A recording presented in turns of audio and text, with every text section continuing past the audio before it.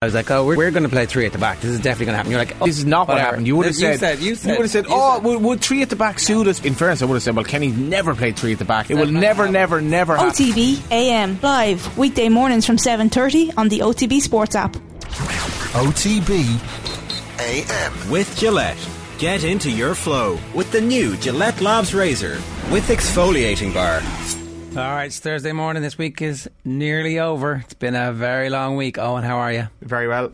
You've had quite a short week, I suspect. Travelling around the country, solving the peace process, getting Casement Park built, and you come home and you're like, it's like the end of the Lord of the Rings, where, you know, they fix the problem with Sauron and then they get back and the Shire's been overrun. While you were away, Cork and Kerry have started the Field Mark II. I thought you were going to, spit some fire about Johnny Ward and Nathan Murphy about what they'd done to the Shire, which is, of course, this lovely studio. I mean, obviously, it was ruined. It was absolutely ruined. Poor Johnny. I mean, he did have a hit. On his hands, he has a hit where he was like, this is the moment where Troy Parrott announces himself. Yeah. Good call. We put it out yesterday, but somebody said Johnny made us put it out, which was true, but still, we probably shouldn't have opened the kimono so revealingly. You didn't like that image, no? No, I've never heard that analogy before. It's taken it very, very literally. It's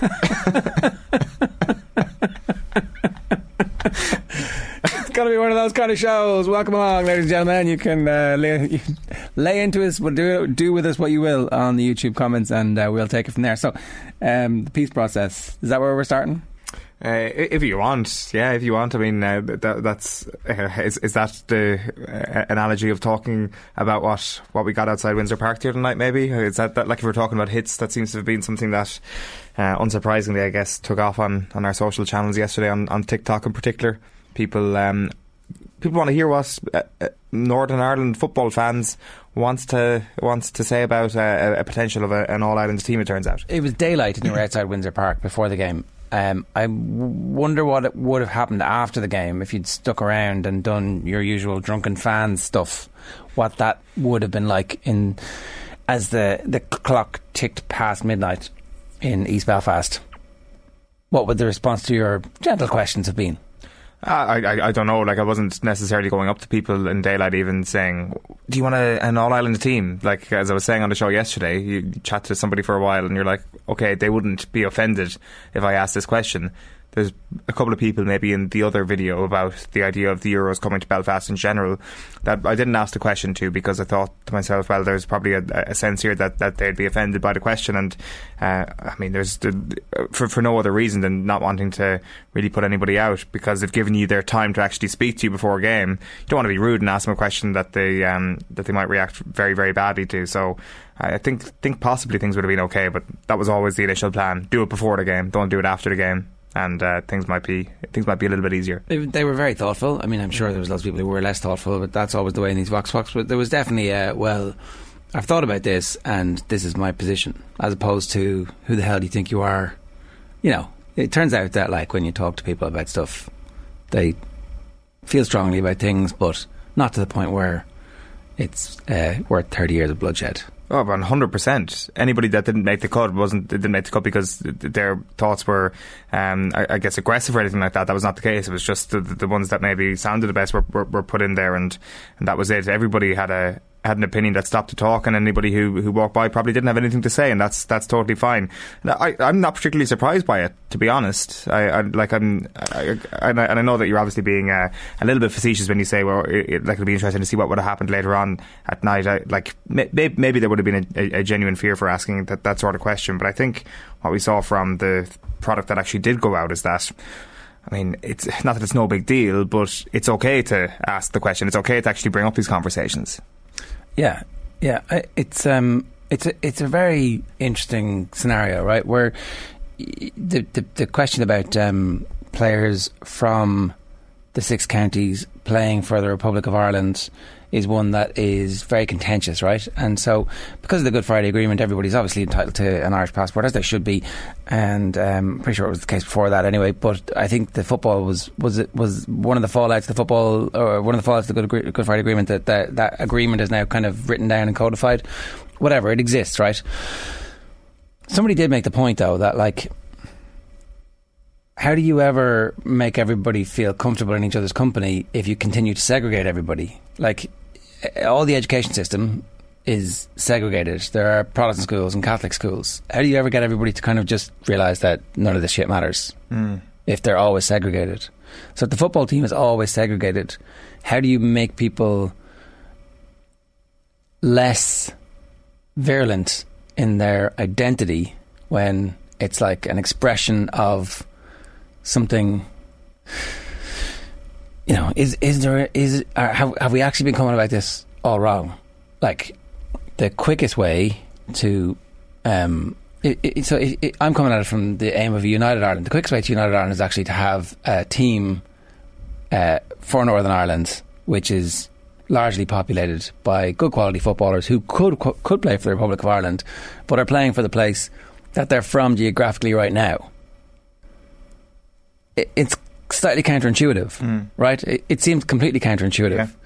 But if, for example, McLean and Duffy and a bunch of others played for Northern Ireland, yeah, what are the Northern Ireland fans going to do? If James McLean had 125 caps, and had been at the Euros for Northern Ireland, are they going to be chanting sectarian abuse to their own players? It's a bit harder, right? Is he getting death threats from that kid in wherever it was in Belfast? I don't think so, right?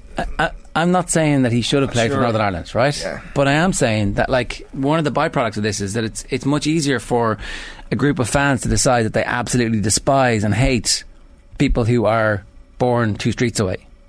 Much harder to do that when you're playing football with them. Much harder to do that when, and ultimately, in the long run, what's going to lead us to a position where everybody understands each other to the point where they're like, it doesn't really matter. We shouldn't be paying taxes to the Tories. We shouldn't be giving the Tories power over the island. Like, what's the quickest way to get there? I think that there would be fewer voices of hatred towards James McLean from the Northern Ireland football fans if he played for them. That's true.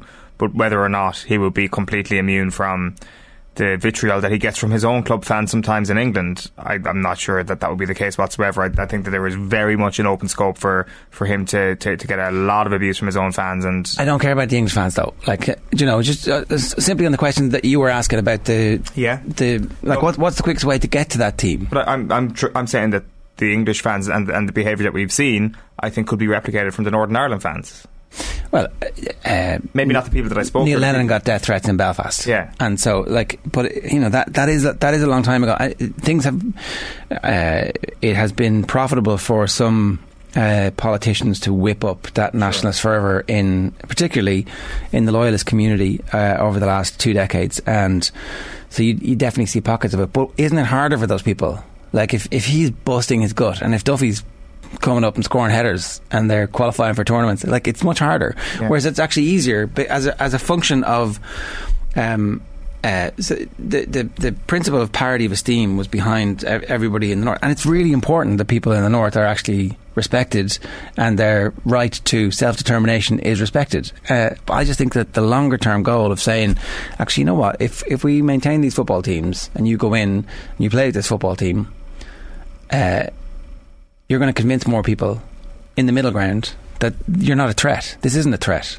And you see your people like James McLean or Shane Duffy not singing God Save the Queen before the match, and maybe the Northern Ireland fans will come around to the fact that, maybe that's okay, and maybe that's a tiny step forward. Yeah, and maybe it's maybe it's much easier to have that conversation. We shouldn't be doing this. Like that's a relatively recent thing. That's not like they weren't doing that in 1922, as far as I know.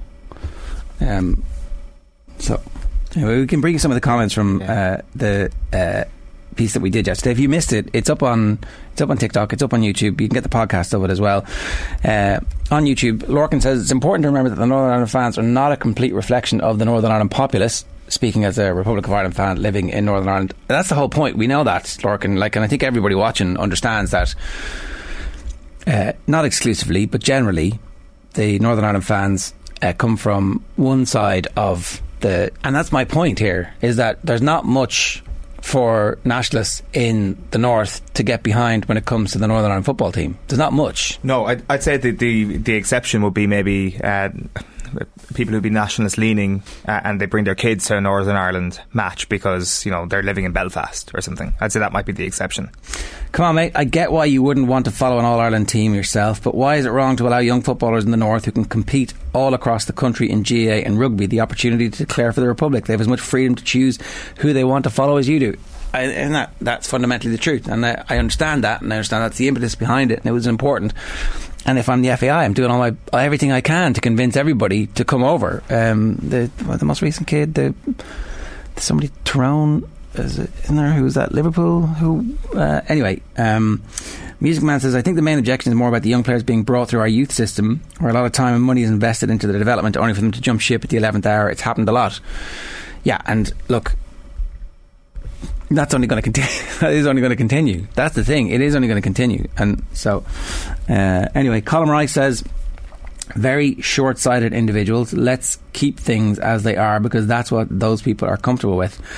A 90-minute train ride to Dublin is too much and a different anthem is unthinkable. Let's ignore that a large portion of Northern Ireland feel alienated and won't support the North, myself included. I found this depressing to watch. There's obviously a very simple fix to that. It's a solution of people complaining about playing a game in Dublin is that the Ireland team would play games in Belfast regularly, and that's the way it is. It will be like a situation that I don't think many people will be too disappointed with around the rest of the country either. I think that's part of joining the thing together in this kind of fictitious scenario that we've invented.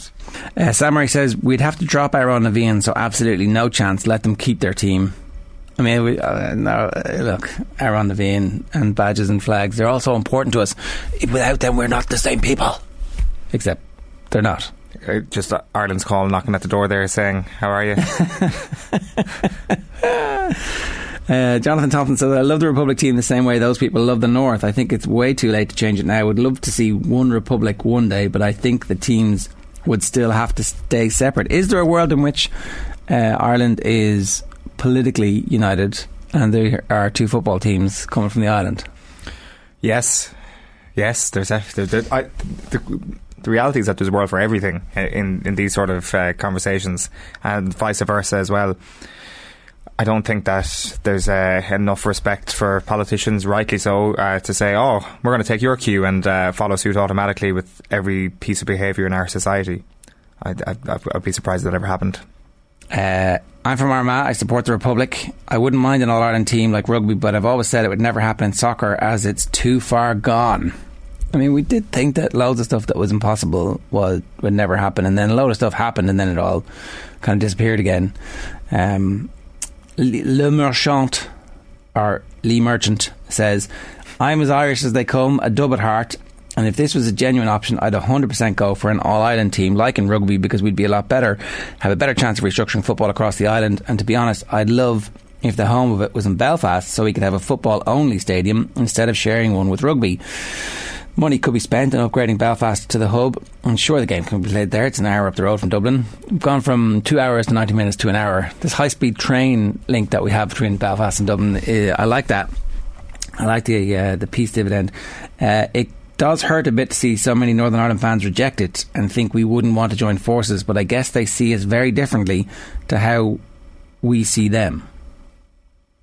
I think there's mutual distrust on all sides. Yeah, I know that when you kind of go through the history of this, and obviously we've done this a few times in the show before, but when you get into the Irish soccer split, for example, and the Cormac Moore book, the history is as much football politics as it is actual politics, and the split in the 1920s of where would the football association be based? Would it be based in Belfast or Dublin? Why not both? Why not actually pander to our own egos here and ensure that all the people who want power actually get it? Obviously there is a heavy political aspect to it all as well, but if you trace it all the way back, there is a lot of ego and a lot of power in the high ranking football positions that led to this split emerging in the first place. Yeah, I mean, like, you know, that would also be an issue. Well, it would. If you're in the IFA, you're looking at what's gone on in the FAI in the last decade, and you're going, no way. Sorry, lads, absolutely under no circumstances, no bloody way. And the IFA sit on that. What's the old man football board that gets to change the rules whenever they want? What's that?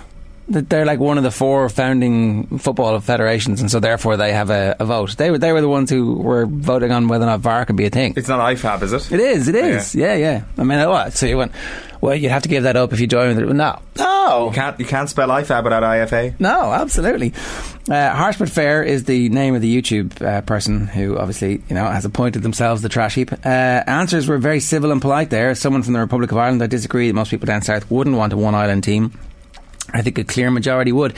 And also no reason that all the games would have to be in Dublin. Could have a good percentage of games in Belfast, as far as I'm concerned, for that matter, in other parts of the island if it was feasible. I also get the point that if you're born in one part of the island, you should play for that part of the country as it currently stands. But former Northern Ireland manager Michael O'Neill mentioned it too before. God Save the Queen is the Northern Ireland anthem is anathema to players from the nationalist community in the north. Could you not have something that both communities could stand for with pride? Anyway, good luck Northern Ireland. I hope we both make it to the 2024 Euros. Yeah, there would have to be a bit of an allowance for that to happen, and then it would obviously be a very special sort of very specific rule, the one you're alluding to there about people playing where they're geographically born, because that would mean that you're still allowing people with Irish grandparents who are born in England to come play for Ireland. It's just specifically around the 6 versus the 26. Michael says people must realise the rugby team is something very different, as rugby in Ireland was and still can be a small minority of upper, middle and upper class people. The rugby brigade from the north and south are very, very similar, hence there's no real issue apart from the fact they had to modify the anthem a number of years ago. Football is a completely different animal. I mean, I don't think it's factually incorrect. It's just that I think that you could probably overcome a lot of this stuff very quickly, and probably there are generations who are overcoming it, except there are other generations who are just getting handed on the hate, as we see like kids sending messages to Republic of Ireland footballers. So I don't know. I mean, some people are saying it's depressing, some people are saying it's really interesting to hear that viewpoint. What was were you depressed? No, not at all. Or happier or more? I wouldn't say happy or depressed, just very intrigued, and also I guess that, as I kind of already alluded to, very kind of pleasantly surprised that this was an okay thing to talk about. Like, I mean, kind of like when you're framing the question, you're kind of a little bit apologetic about the kind of cheekiness of the question, to put it mildly, and people kind of take it quite well, because it does feel when you're asking that question, it's like it's almost like an imperialistic sense of we will subsume your team. It's our turn. Yeah, exactly. Wait till you see what we're like as colonial masters. Yeah. We know how to do it. We've learned all the tricks. That's kind of what it felt like initially, but all of a sudden then it's a conversation, and people are okay to actually have a conversation. But as I say, I think people who are happy enough to listen, hear your accent, stop and talk to you, are probably people who are of an open-minded view anyway. Yeah, that's a fair point. OTBAM is brought to you live each morning by Gillette Labs for an effortless finish to your day. If you've got a view on that, we'd love to hear from you. We like over 600 comments on the TikTok that we put up yesterday. Like, what would the song be? I mean, I'd be happy to ditch. We could pick a good one. We don't have any, but we could find one. Imagine if Sweet Caroline was the national anthem. Sweet Caroline, the lads were talking about the fact that we only had one song for the rugby, and somebody mentioned Sweet Caroline and was like immediately poo-pooed. I think it was Joe was on, I don't know who else was on, Richie was on, and I don't know who the third person was, but there was like but you were at the World Cup. The karaoke thing is obviously it's a national pastime in Japan. It works amazingly well. Yeah, we should 100% be having karaoke on the big screen at matches. It works well. Yeah, like, I mean, they do karaoke in Croke Park for big games. They play the lyrics to Our Naveen on the big screen. Well, wouldn't it be amazing if they did Sweet Caroline? Yeah, it would. Certainly breaks of play. And I know that conversation was around songs that could be sung during the game, but you know what? We could just absolutely take the piss of national identity and nationalism and just say Sweet Caroline's going to be the anthem, the national anthem. After everybody comes with their series orchestral numbers, we play Sweet Caroline. Whoever wrote it would have to get a lot of royalties, so we'd have to buy them. We could just give them an honorary citizenship and pay the money. It's a one-off. Yeah. I think that's a pretty easy trade-off to save this island, right? Well, they'd also make a lot of money from the royalties that everybody. It's like constantly number one in the Irish album charts or iTunes. Let's move on, because the other bit of peacemaking that Owen has to do now is to try and solve exactly what the situation is between Cork and Kerry in the football championship. You may have been unaware of the fact that there are some concerts coming. Ed Sheeran is playing in Páirc Uí Chaoimh, and so therefore Páirc Uí Chaoimh is out of commission for the Cork versus Kerry Munster semi-final. That's where the game would traditionally have been played this year. It's their turn, and so Cork were like, look, we can't use that one, so we're sticking it in Páirc Uí Rinn, And everybody's like, this doesn't seem like that big a deal. But then the Munster Council were like, no. Games in Kerry. Cork are like, no, game's not in Kerry. Games in Páirc Uí Rinn or games nowhere. And that's where we stand at the moment. Owen, solve this. Oh, before we do,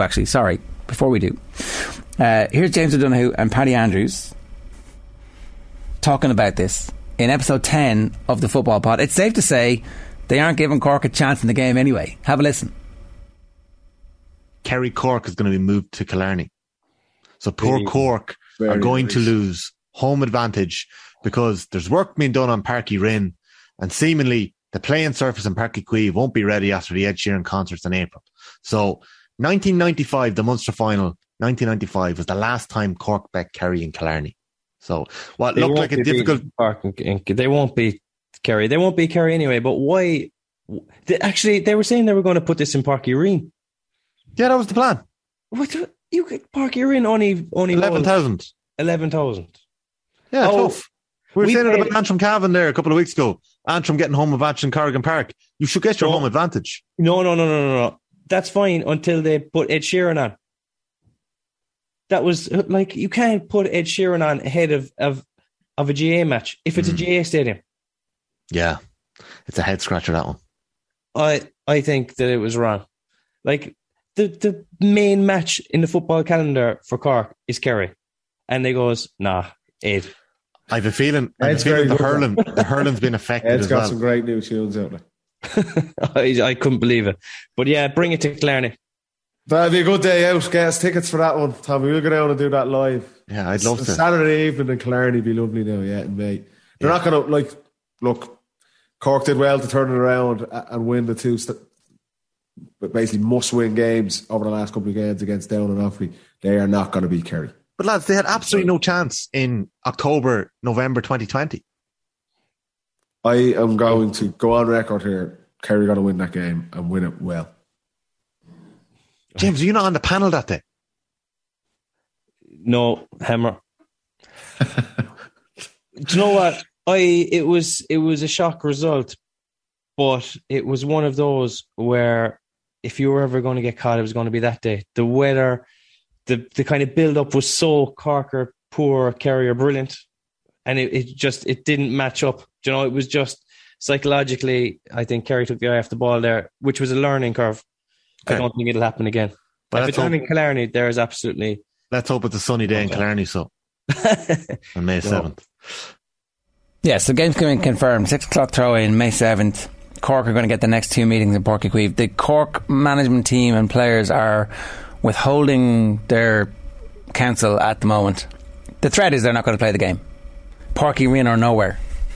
Yeah. What are you laughing at? Well, it's kind of funny, isn't it? That they have a stadium and it's just not available. Like it is different to Newbridge and nowhere. Like I will say that the relative qualities of the teams doesn't actually matter here. It shouldn't matter for a conversation like this. It doesn't matter if Cork are not going to win the game wherever it's going to be played. It's about competition fairness, and has the competition lost some integrity because this game has been taken away from Cork, given it was their year to have a home fixture? And the answer is no, because they're going to get it back in a couple of years. It's not like the game's been taken away and Cork are never going to have that game again. They'll have it back. They'll have actually more people in Páirc Uí Chaoimh when they play that game at home in Kerry in 2 or 3 years' time. With a squad, if we want to bring it back to competition, which I just said was irrelevant, with a squad that Keith Ricken has said is a young one that they're targeting success in future years. Why can't we back that squad is going to have Páirc Uí Chaoimh games coming down the line when they come to their peak in a couple of years. Why can't we play in Páirc Uí Rinn? Like I would say that the real reason is that it's too small. That is why this game has not been played in Páirc Uí Rinn. And yes, there is precedent for Newbridge. That's where the Newbridge precedent is that the GAA were like, well, I mean, we're not going to... This is a big fixture. It's Mayo. We can't be putting Mayo in a stadium that small. We got to get Croke Park numbers off them. The same thing can be said for this fixture. That's where the comparison lies. But where the comparison falls down is that everybody was angry with the GAA over Newbridge or nowhere, whereas it seems in this case it's Cork GAA's fault, because they were the ones that allowed Ed Sheeran to come in and ruin the Munster Championship. But this whole thing about it's our stadium, we should use it for our games. It's not your stadium. The banks own the stadium because you owe the banks tens and tens and tens and tens of millions. Now maybe they don't. Maybe they actually owe Croke Park tens and tens. Whoever the ultimate guarantor is, it's not Cork GAA can't pay their bills at the moment on that because the stadium massively overran. It was like 4 or 5 times more expensive than it was supposed to be. So you've got to pay, in this case, the piper, and the piper's Ed Sheeran and his fans, and you've got to take that money. Like, if you want that stadium, and the stadium isn't there for this year, the stadium is there supposed to be for the next 2 decades, 3 decades, 4 decades, and it's supposed to be a facility that they're going to be able to use, but you've got to service the debt. You have to have the gigs. Ed Sheeran isn't available to come all the time. I mean, maybe he is. Maybe it's going to be an annual thing. But like, they got unfortunate with it. I don't, and you know, if Cork GAA have decided that their home game is going to be in Páirc Uí Rinn, and that's up to Cork GAA, and Munster Council should be told to go stuff themselves. I think. I mean, I can actually, I know this is kind of disappointing to hear, I can actually kind of see both sides to this. On the one end, good people on both sides. Yeah, well, no, there's only good people on one side of this, but I can see the bad people and what they're saying as well. First of all, the fact that with health and safety regulations, by the way, this is a 9,000 capacity stadium. Yeah, they have a bit of work to do to get it to 11,000. They do, so it is tiny, but I can see just about why they could get this game there as opposed to, say, a hurling game, because of what happened last summer.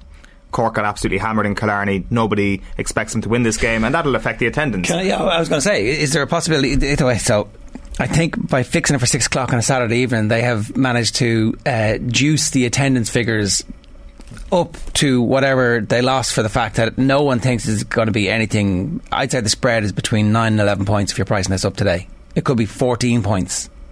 If it's in Killarney, it definitely is. Yeah, so that's what I'm saying. In Killarney, 3 o'clock on a Sunday, are you going to go? I'm not sure. The Kerry people will go. Yeah. 0 Cork people. Like the diehards, the family members, the backroom team family members. And I think you underestimate how much Cork people love a weekend in Killarney. And of course, 6 o'clock on Saturday, it makes that an even more attractive case. But what I will say is that, like, last year was a COVID year, and Cork people still travelled in their droves to Killarney that weekend. They weren't going to the games. They were just standing in a beer garden watching it. A couple of them got into the game because it was 5,000 maybe or something like that were allowed in.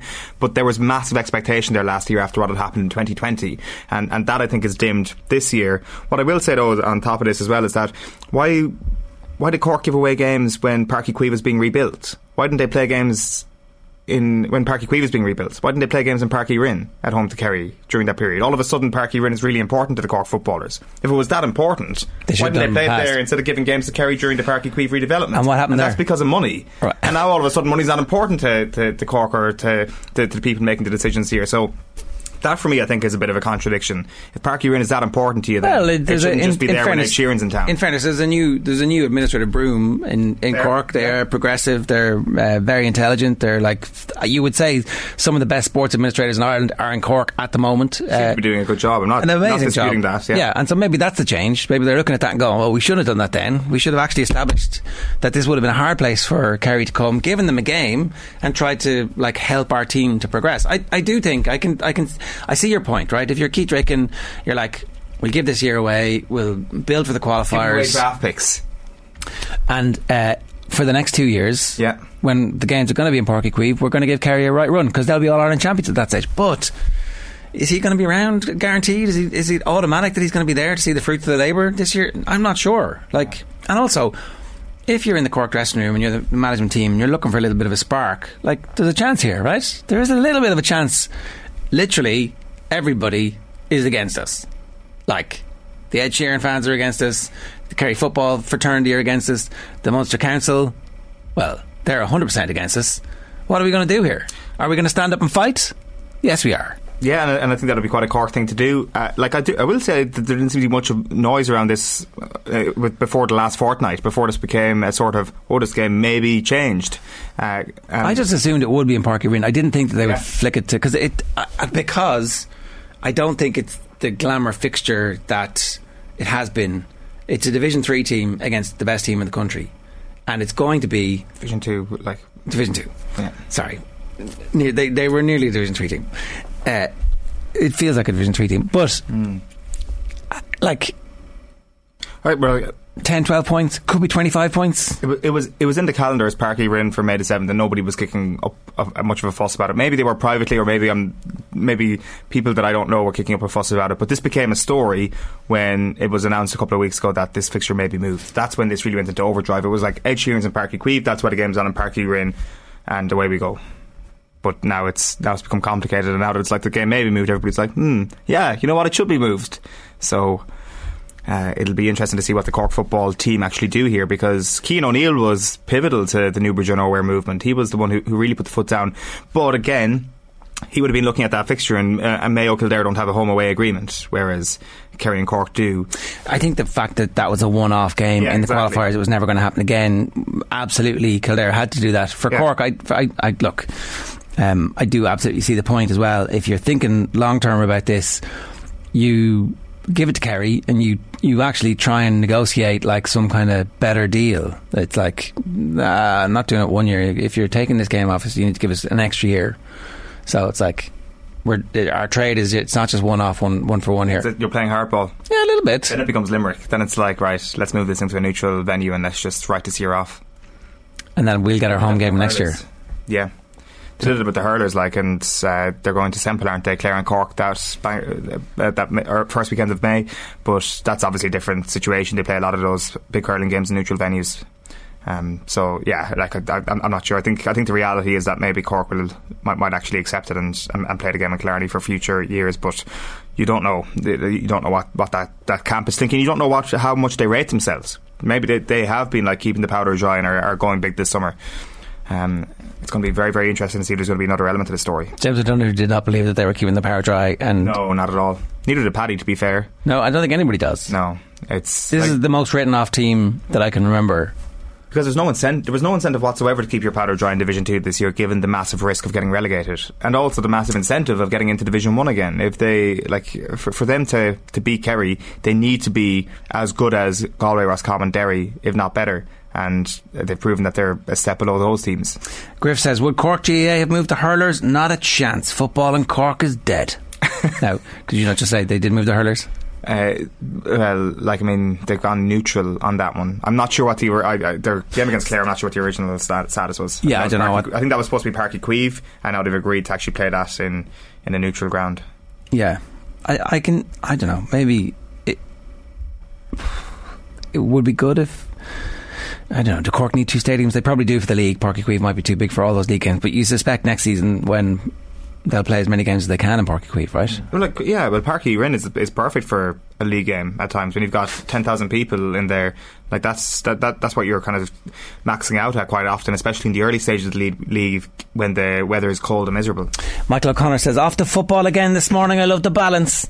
Tommy Walsh is going to join us in 5 minutes, so we'll be off to hurling in 5 minutes, and we just were talking about the soccer team before that and the rugby team. But sure, look, which is technically football, I guess. He could have been talking about either. Perhaps he's one of those.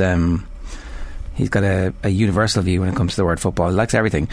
Fair enough. And you know, it's a style. Peter says, I suppose the real question is, will Kerry play their A team? Maybe not.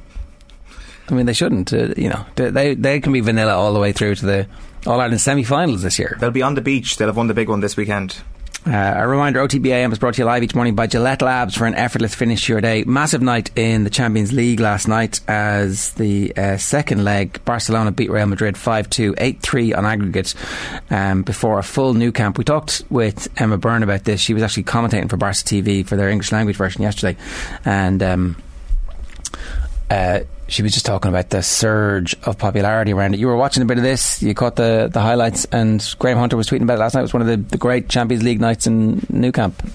And the thing is, if you close your eyes and listen to some of the goals, especially I think it was Claudia Pina's goal, which put Barcelona back ahead on the night, it was that same sort of, that guttural roar that you just see Messi celebrating to. It sounded exactly the same, which you kind of don't really have in English football at all, which was remarkable. And like, it was for quite a section of the game, looked like this might actually turn into something that Real Madrid might be able to cause some sort of comeback, because they were 2-1 up on the night, and a couple of the goals were absolutely incredible, like that Zornoza goal that put Real Madrid 2-1 up on the night. It was like Patrick Schick at the Euros last year, right in front of the centre circle. She spots the goalkeeper off the line and over the head. The flailing image of the goalkeeper trying to get it just completely adds to the goal.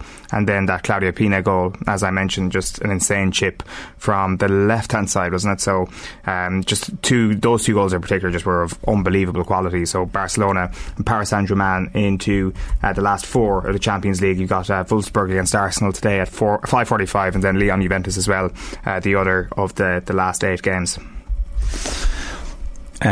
Okay, Peter's been back in touch to give out to us. You missed the Ed Sheeran pun, lads. I suppose the real question is, will Kerry play their A team? Are you an Ed Sheeran fan? I am aware of the catalogue. I used to be a bigger fan, but then he appeared on Game of Thrones. You were like, oh, he's jumped the shark, and that's it exactly. No, not really. I was never a massive fan, but he's I can see the appeal to an extent. Go on, explain the appeal. He's got a radio friendly tendency to produce music, and people like that. He's been doing it for a decade now. I'm just looking here. The first album was released 2011. Yeah, and that went massive. That was massive. Yeah. That was probably the peak of my I guess, I don't want to say love. I never really loved Ed Sheeran, but my peak of my liking for Ed Sheeran. It was kind of like Leaving Cert Summer, so you're in the same nightclub every weekend, and it's the same songs every weekend, and it's the same Ed Sheeran song, and the same bitter taste of rejection every weekend, and with a side of cider. Yeah, that was the life. I miss those days. Oh, such happy times. OTBAM was brought to you live each morning by Gillette Labs for an effortless finish to your day. PSG and Bayern Munich finished 2-2 after extra time. PSG won 4-3 in aggregate. I think you were saying the key point of this is that it's all on YouTube and it was free to air. So those games ended up having huge audiences. Arsenal are playing tonight, and I think they're playing for the right to face Barcelona in the semi-finals. That game kicks off at 5:30, so you can obviously watch that. Can you watch that on YouTube as well? Are the English games on YouTube too? I'm not sure. They are, yeah. So check out the DAZN YouTube channel. You'll get all those for you as well. Right, coming up this hour, Tommy Walsh is going to join us in a moment. We've got the newspapers. We've got Mickey Quinn of Longford helping us to preview the Division 3 League Final. We've got more from Brawley a little bit later on, and we'll bring you some highlights from the debate about whether or not boo should be banned at the Aviva during the actual matches themselves for the rugby games in the Six Nations. Tommy Walsh next. OTB AM. Right, we're going to get into the papers. In the ad break there, you'll have heard a clip from our brand new Six Nations show. Alison Miller and Fiona Hayes talking to Aisling O'Reilly. Vodafone are proudly supporting the Irish women's rugby team. We all belong to the team of us. We can start, I think, with OTBsports.com this morning for you. Don't write off Will Keane yet. That's Dan McDonnell on the football show. His timing was so unfortunate. Jerry Thorney talking about Damien Dialende. Munster's Gavin Coombs signs a contract extension, and Keane Fahey's piece highlighting what Ireland still need to do to get better about Tuesday's piece. I'm going to start with the newspapers this morning. The back page of the Irish Sun is, do you have to read this in the Keith Duffy accent? Republic of Thailand. Manning, we're running our rivals into the ground. Good free ads. Thailand, they'll come to you if you've got a puncture. They will drive to you and fix it. Mm-hmm. I mean, that's a service. No, it certainly is. There are other services out there, but that is a service. Yeah, I can't think of any others though. Ryan Manning believes Ireland's late shows will keep coming by wearing out the opposition. Troy Parrott scored a 97th minute winner against Lithuania on Tuesday night, and the boys in green netted after the 85th minute for the 6th game in their 8-match unbeaten run. Why is it? It's because we're fitter than everybody else. I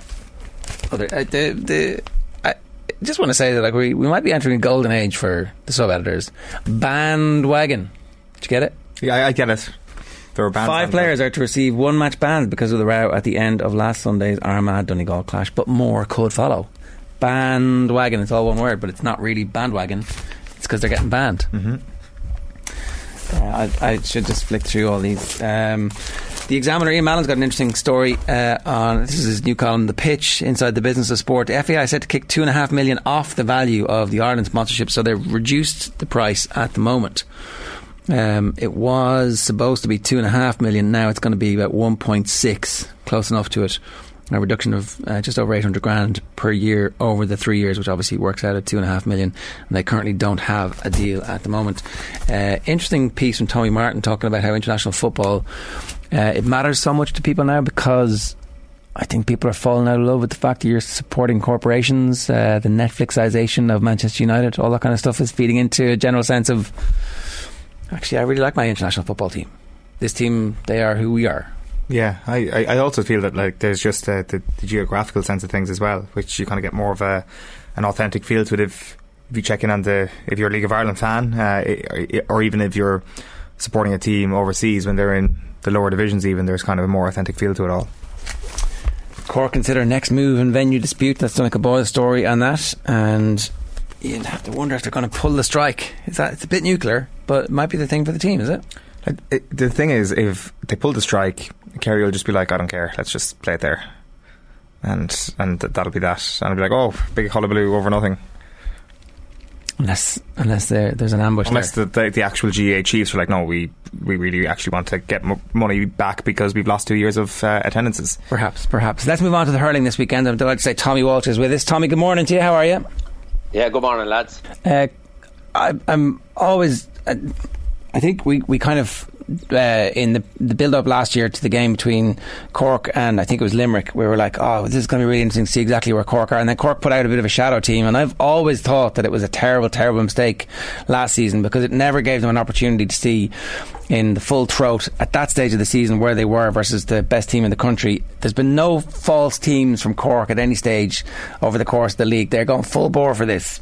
And I presume it's going to be the same this weekend, that there's just this sense of this team wanting to win everything now. Yeah, because you can't beat habits, and good habits and winning habits. They're so important when it comes to the crunch time, Ger.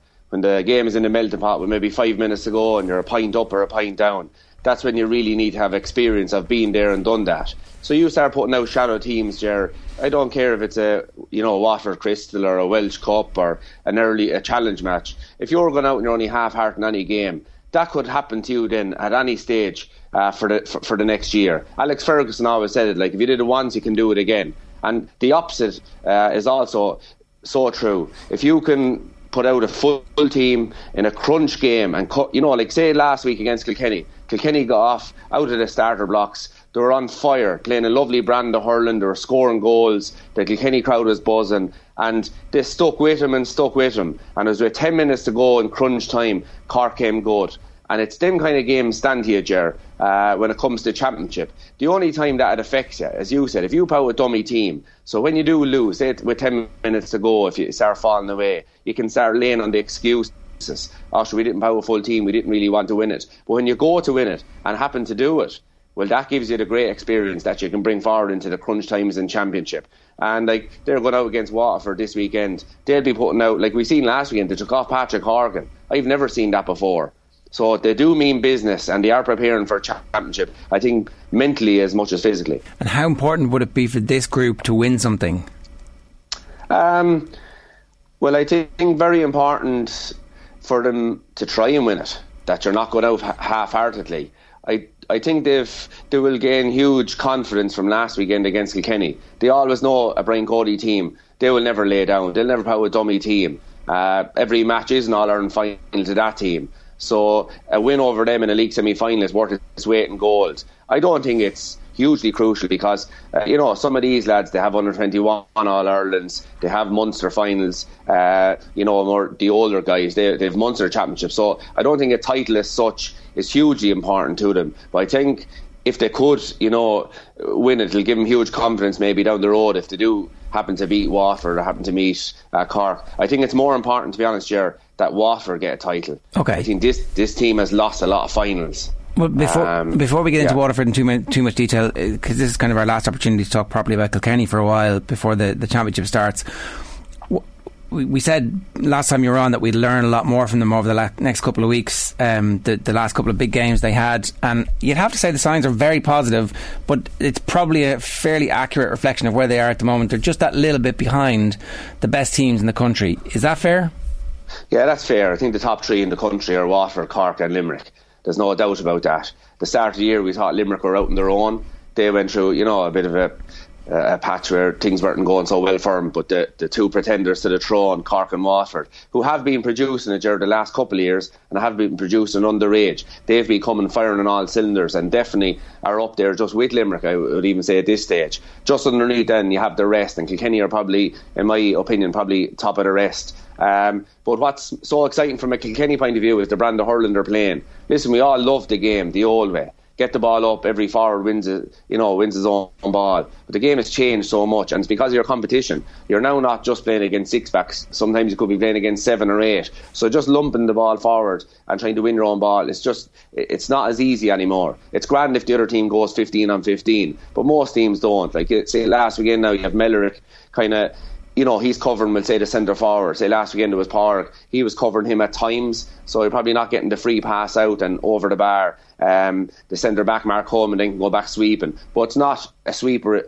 as such. It's just that he's playing kind of a Roy Keane type of midfielder. Like, you're always back helping your defenders. And that's what Mellerick, I think he's after adding huge to that Cork team. So, yeah, Kilkenny, I think where they've learned is, in the first half, Jerry, we saw, they played a beautiful brand of hurling, up through the lines at times, long at times, just varying it around. Towards the thought in the second half, when it really came down to it, it was pass back to Murphy and launch it up. So I'd say, if they go back and analyse that match, where it was won and lost, or where they produced the scores, we'll say, versus where it kind of fell apart as such for them. And I would say it was definitely with the way they probably went more long in the second half. And listen, there is definitely a place for that long ball, but only if it's to advantage your team. You're not just driving it up kind of with your eyes closed. And I definitely thought in the second half, a lot of balls went back to Murphy. And even if they do go short, it's much harder to build an attack from the goal. Because so much can, a pass just maybe half a yard to the right or to left, it's gone from you. It's much more difficult to do. But if you're building from the half back line, so instead of turning back, you turn forward and take 3 or 4 steps, lay it off with a 20-yard pass, much easier to do that. Or drive it into the corner, you'll have your vision, your head will be up, and you might see a run from Billy Ryan or Mossy Keown or TJ hopefully when he's back. So I would like to see more of hurling like they did in the first half than the second. And so are you concerned that they went away from that under pressure? Is that a sign that they don't fully believe what they're doing, or is that just natural because it's only bedding in? What's your instinct about that? Yeah, from playing myself, so hard to change a style overnight. So I think it's not that they don't believe in it. I'd say it's just when it came to it, possibly they might have lost. There was a couple of ones that went out around midfield, maybe Keane Kenny and a few of them where they lost it. And maybe this, right, let's start going long again, the safe option, as opposed to maybe, listen, we lost that one, but we'll win the next one. So I think it's just, you made a great point there, bedding it in, like, that's what this is all about. So I think this could actually benefit us more, that they have the experience now of, right, lads, when it came to it, when we lost a couple of the short ones, we just started going long all the time. And as I said, there's no harm in going long, but just not all the time, and when it's not the best option. So I think they'll go back and look at that, and they'll work on training the next couple of weeks. That, right, lads, a couple of these could go wrong around the midfield and could go back over the bar, but let's stick to it. It has worked for us, and we have to do it because this is what the top teams are doing, and this is how we're going to win in All Ireland. So I think the way they say you learn more in defeat than you do in victory. I don't always believe in that, but in this instance I would, as regards you learn more by seeing how the long ball broke down as opposed to what was working for you. And I'm not instigating that you go short all the time at all. A ball into the square is brilliant at times too. It's just that you don't go all one way or the other. Do you think sometimes Cody gets a bit of a hard rap when it comes to conversations around innovation within hurling? Like, he's been getting a lot of credit over the last little while because, there's this idea out there that he's kind of moving with the times finally. But, God, I wonder over the last couple of years, has he actually shown that innovation anyway? They just haven't been winning All Irelands. Like, if you take the 2019 All Ireland semi-final and getting the job done over that great Limerick team, I wonder, do we sometimes quickly forget some of those great moments from Kilkenny down through the last couple of years? They just haven't had the players to get over the line in an All Ireland final. Yeah, I agree with Joan. If you go back and look at the All Ireland champions over the last couple of years, like people tend to, what's popular, what's new, what's different. People love jumping on that bandwagon. But if you're in the Brian Cody camp, who has won the All Ireland since Kilkenny? 2016, Tipperary, very much, movement, plenty of movement. Callan was kind of left inside in his own two-man full forward line, but definitely, a lot of long ball. 17, Galway won it. Again, the same thing, big physical team. Forward line, we're doing a lot of rotating, a lot of moving. Canning, Niall Burke and the lads, we played them in 2012, first time I seen. You scored, they moved on to a new position, and you didn't know kind of who you were marking a lot of the time. You just had to pick up the nearest man to you, asking questions of the defenders. So 2017 Galway win, long ball. 2018 Limerick win. They weren't playing the game they're playing at the moment. 19 Tipperary win again with long ball. Then you have obviously Limerick kind of took over then after that. So has the other style of hurling, made teams be champions? No. Limerick, yes, but Limerick have a brilliant team. I'd say they'd win it anyway they play it. But so go back to Cody and innovation. From my experience of playing with him, we changed our style in 06 to play that Cork team with a running game. We changed our style in 010 after winning 4 All-Irelands. Tipperary, they turned us over in that All-Ireland 2010 with different types of movement. Damon O'Shea put a lot of time into showing the guys how to move, and we had to get our heads around that. He innovated there, and he's innovated again now at the moment. And so listen, he does deserve credit. That, I always said, Brian Cody was never black and white.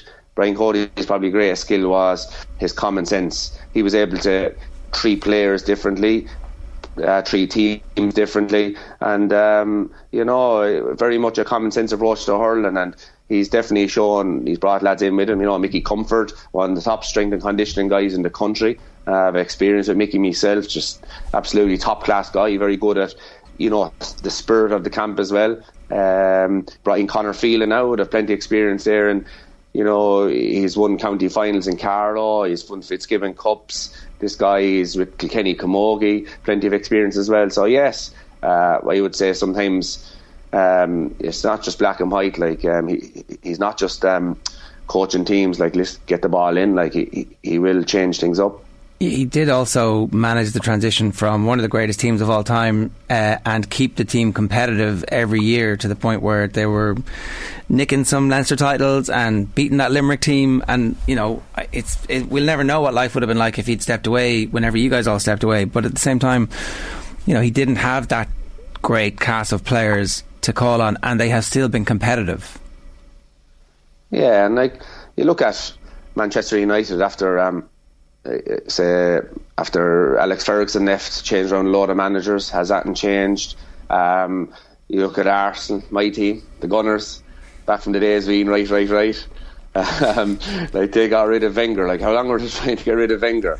And it's only starting to come right there now.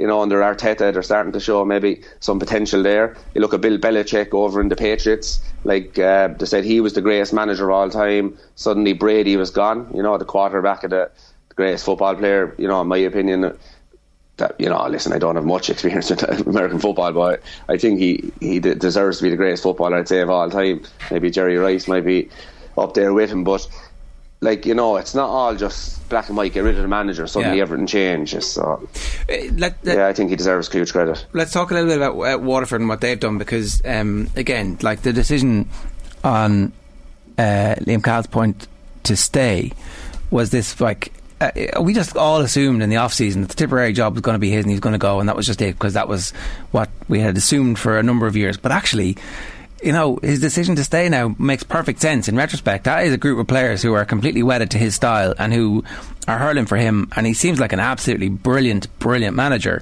So of all of the stories that we would like to see in sport, the Mayo footballers overcoming their hoodoo, but Waterford winning an All-Ireland at this stage will kick hurling into the stratosphere, I think, just because this Limerick team are so good and they're going to be around for the next couple of years. But if Waterford could get over the line, what a rivalry that would be over the next couple of years. That's why we're genuinely excited about it and kind of hoping that we don't get let down again.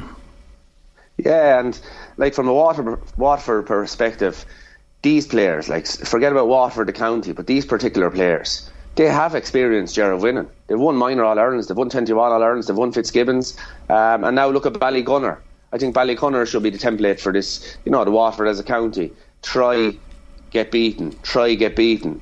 7, 10, 15, 20 years. Stay going, up the standards, try new things.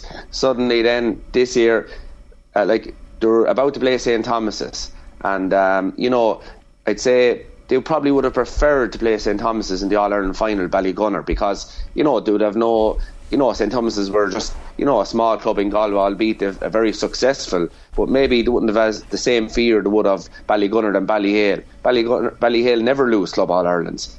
So to get them in the All-Ireland final, you're thinking maybe before the final, our luck is out again, we're playing the greatest club team, hurling team maybe of all time. And they go out, they're getting beaten. Things look like they were after coming back into it after Desi Hutchison's goal. Suddenly then Owen Reid comes on, who scored so many important goals for Ballyhale over the years. He puts the ball in the back of the net. And, even Shane Sullivan, has so much respect for him after that final. And I know Sully from college. He died in the wool, Ballygunner, man. Loves hurling, loves the game. And he went down to control the ball. And it went under his hurl. And Owen Reid put the ball in the net. And looking at it on as a neutral, damn, you're saying you'd hate for that to happen to a player or a team in a final. They come back then and scored a goal with the last puck of the game. Shane Sullivan after that went on, had a glorious last couple of minutes. Mentally very, very strong. So this is the template for Waterford, that you stay going. If it doesn't happen this year, go again next year and win it. So, Ger, I think as long as they're not beating your team, I think the whole country would love to see Waterford in it all Ireland. Oh yeah, spoken to somebody very close to that border down there, going, well, if we just avoid them. If they beat everybody else but us, that would be fine. How good are they? Yeah, no, they're excellent. They're building a huge panel. Like you see them last weekend against Wexford. Like Wexford were coming, and they were in the tough division of the league this year, and got to the league semi-final on credit. I think that they haven't been beaten, I think, this year, that Wexford team. And Stephen Bennett is out injured. I don't know what's wrong with Stephen Bennett. He was lighting up the league for the whole of the league, and he's after missing the last couple of matches. I thought they were maybe just resting him there in the last round of the league, but against Kilkenny, but he missed again there the weekend. So you'd be hoping that it might be just small little niggle that he'll be right for either this weekend or championship in 2 weeks' time. And they're missing Jamie Barron. Prunty wasn't playing again the weekend. So they're building a huge panel here, Ger, and that's, I think, the most important thing for them. The championship is gone now, where you win a match and you have 3 or 4 weeks off. You win a Munster final, you have 4 or 5 weeks off. Now you need everyone, because you're playing week to week, and they're building a huge panel. They're building confidence. I think, as I said, the Ballygunner thing, I think, will give them huge confidence. A lot of them players, they got over the line when time was at its toughest. So yeah, they're good. Why are they now suddenly potential champions, Ger? You need forwards, right? Listen, they say defence wins championships, forwards win games, but any team that wins an All-Ireland, they have a marquee forward or the marquee forwards. And they have, we'll say, Stephen Bennett, they have Shane Bennett, they have Ozzie Gleeson, but they have the star of the show, the man that came back from across the water. You don't go over to the Premier League, if you're only an ordinary talent. You have to be the elite of the elite. You're talking about the Premier League is not just an English league or a British league. This is probably the best league in the world. And he was over there nearly making it and came home because the attraction of the game back here brought him back. We're after seeing what he's done with Ballygunner, and we're seeing what he's doing with Waterford. So he is the star forward. That go back to the All-Ireland final again. Ball came in, they're under pressure. He's used to the ball out in front here. Caught a ball between him and his marker, buried it. The last couple of weeks he's been scoring very, very important goals. He could have scored probably 3 last weekend. So he is the elite of the elite, and himself, along with the other guy. One man will not win a championship. They've Tyg, the work at centre back. So in the key positions, right up along the field, they've stars. You go back to the Tipperary team that won. It was very successful with 3 All-Irelands. They had Callanan, Paddy Maher, stars. Go back to the Limerick team at the moment. They have stars. The Galway team that go over the lines 17. They had Canning, Dahi Burke, Garrod. So stars. You do need stars surrounded by a brilliant panel. And I think that's what gives everyone hope. I say within Waterford, that they have a panel, but they have stars within that panel. And maybe trying to figure out how to win a big game without Austin Gleeson may actually not be the worst thing in the world this weekend. Yeah, well, I think you're only a number on that. You're there as part of the panel, and just because he's gone, someone else steps in, and that's what the great teams. That's their mindset. That's their personalities. They're missing Stephen Bennett, they're missing Barron. Like I say, at the start of the season, would you say Waterford would be in a league final, or being probably top of people, in the top 3 of people's predictions to win a championship without Stephen Bennett, without Jamie Barron, Prunty and all these lads? I'd say you wouldn't. Paul Gamatney's only coming back. I suppose the Ballygunner lads are only come back recently, so you'd say no. So I think Austin Gleeson's out, someone else comes in, and on we go. So I was disappointed to see Austin Gleeson getting sent off last weekend, and it was, I know lads will say, I shouldn't have, but did anyone show him being shoved into the fence?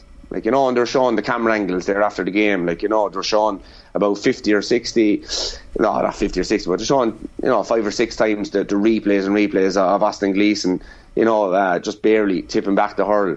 I know, listen, it could have been dangerous, and not condone that for a second, but it was a little tip, I thought. But listen, right, I'm not saying red cards are red cards in the modern game, that's the way it's gone. But did anyone show the camera angles of him being shoved into the fence? No.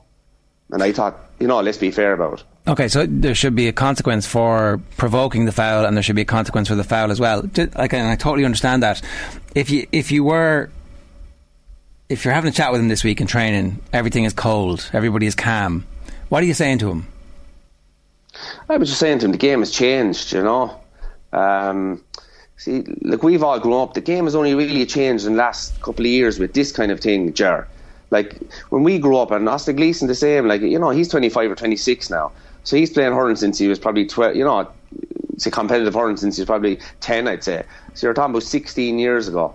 Going back to the early 2000s. The mindset back then was you look after yourself.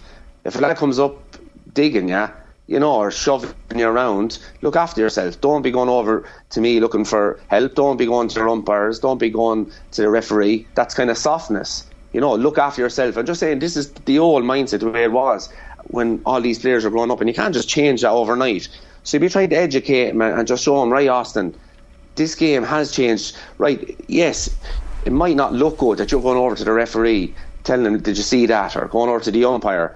But that's just what you have to do now. This is the way, because everyone, if RT aren't at the game, TJ Carroll are at the game. If they're not at the game, some sort of internet live stream will be at the game. So camera angles are going to pick up that, and you can't look after yourself anymore. The game has changed. So I'd be more educating them than giving them a scolding, because Liam Cahill grew up in Tipperary hurling, tough, from Ballingarry, that's tough hurling. This is the way we were brought up, but it has changed regards just looking after yourself, and so that's what I'd be saying to Dawson during the week, that listen, let's change this around now. DJ Carey, I remember DJ had a great one. Now DJ never will say looked after himself. DJ said toughness, take the belts and punish him on the scoreboard, and he was dead right.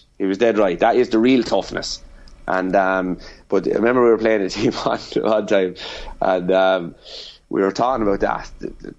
We're playing a tough team, and do we look after ourselves, or do we maybe go to the referee, or what? What was the thing? Do you punish him on the scoreline? So DJ stood up one day and he said, no lads, we'll punish him on the scoreline. No fighting fire with fire. He said, I was marking a lad one day, he said, and he was digging me all the game. And I said, DJ, no, calm now, we'll punish him on the scoreboard. Next ball, he said, came in, I buried it, he said. And I said, I've not finished his career. Well, he never played for that county again. So, no, I'm not going to tell you the county or the name. I know who they are, but I wouldn't insult them there or that like that. But I thought, we still talk about it to this day, it was one of the glorious sayings before a big game that I've ever witnessed. And DJ, though, I wasn't as mentally, we'll say, tough regards. If a lad hit me, he'd be kind of, getting back kind of. But DJ was the toughest of the toughest. You hit DJ, he'd never hit you back. Next time you got the ball, he'd block you. He'd take it off you. He'd bury the ball in the back of the net. And Brian Cody, that was always his mindset to us, and that's what he always said to his teams going out. That's the real toughness. Take the belts and get on with it. So I think, that's what you'd be trying to maybe have that conversation with Austin during the week, What would you have done if you were shoved into a fence? Next question. How long would the suspension have been? Listen, I've often presented medals around the country. I can't do it. I'm very busy, but I have from time to time. And nearly the first thing a lad would always say to you, he'd be gritting his teeth, shaking your hand, say, "If I was marking you," he said. And you know what he do with you. So, yeah, no, listen, I think you know yourself what I would have done back. Who's going to win? Give us a prediction. It sounds like you're leaning Waterford. No, Cork. All we talk. No, I think it's going to be a fantastic battle. I think it's going to be a battle of speed. Cork have unbelievable speed. I think, down in Páirc Uí Chaoimh, it was huge, I'd say they outnumbered Kenny supporters, probably, I don't know, is there 16,000 at it, probably 10 or 12 or 13,000 probably Cork are behind this team. They sense there's something coming down the line. They like the players, so there's going to be huge buzz in Thurles this weekend, and I think that's the way they're playing. They're playing with that razzmatazz, that Cork team, and they're up against what's Cal brought with Waterford, a mental toughness, that they're never bet, and so I think it'll be a huge, battle, both mentally, and I think it'll be speed versus Waterford play it up the lines and try and get into a few moments of genius from the likes of Desi and Shane Bennett, and maybe if Stephen Bennett is playing. So I think just the way it's going at the moment, I think Cork are primed for it, and I think it could be Cork's time to win. Yeah. All right, we were talking in the football about a potential trilogy between Kerry and Mayo. This is the start of a potential trilogy between these two over the course of the rest of the season as well, and I for one am fully signed up for it. Tommy, good stuff. That was great. Thanks a million. Thanks a million. Good luck. Bye bye. Great stuff there from Tommy Walsh, helping to whet your appetite ahead of the weekend's hurling. That game is live on TG Gar on Saturday evening with a 7:15 throw in, Cork versus Waterford. The Division 2A final is Down versus Westmeath. Derry Sligo is Division 2B. Tyrone Armagh is 3A final, and Fermanagh Longford is the 3B final. A reminder, OTBAM is brought to you live each morning by Gillette Labs for an effortless finish to your day. Breaking news this morning, Formula 1 have announced a Vegas Grand Prix for 2023. We'll talk to you a little bit more about that later on. Vegas is like all of a sudden one of the best sports cities in the world.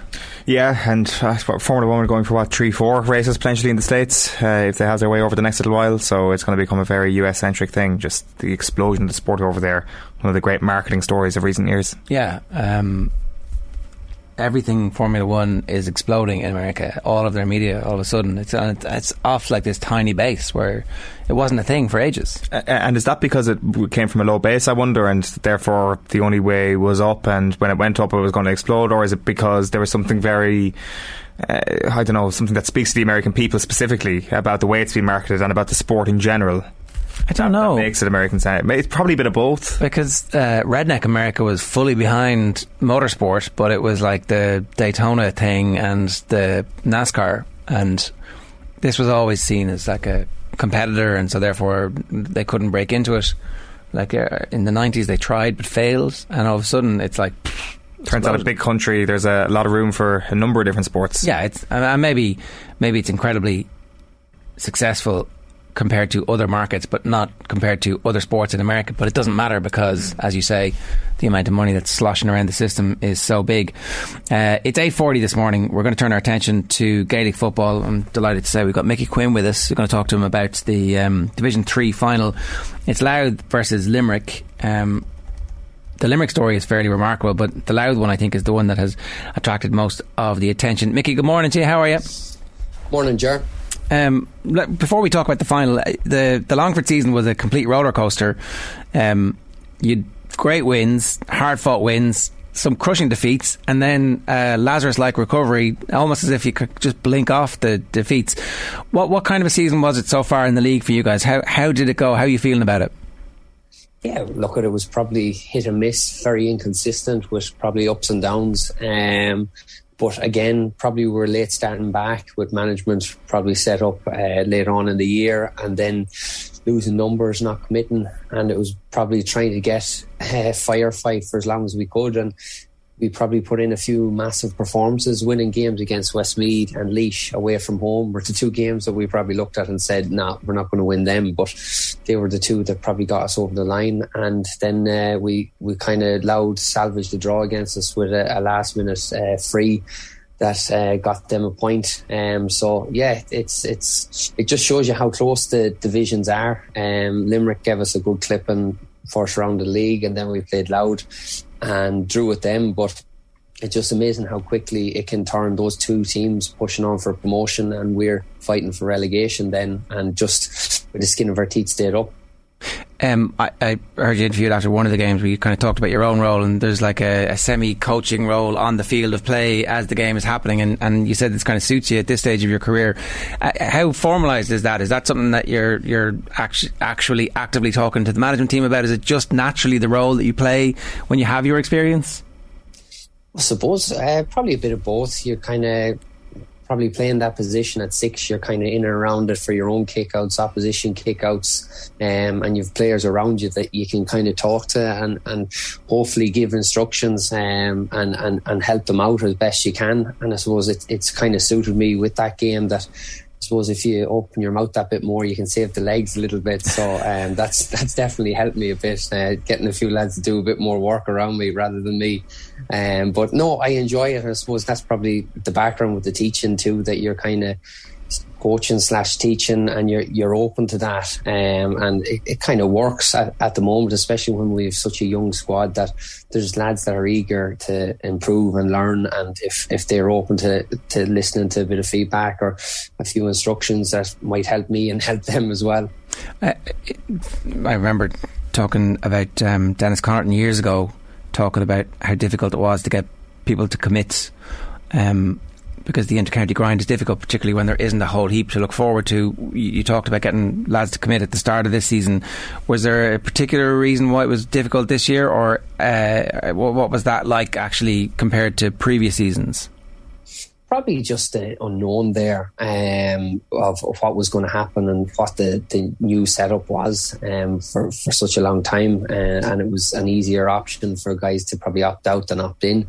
And the other thing is probably with the last 2 years that we're after having, people have probably realised, look, there's more to life than just training 3, 4, 5 times a week, and they start to realise, okay, hang on a minute, I can take a step back here and I might come back in a year or 2 time and stuff like that. And that's been probably happening a good bit in Longford, with guys opting on and off for a year or 2 here and there.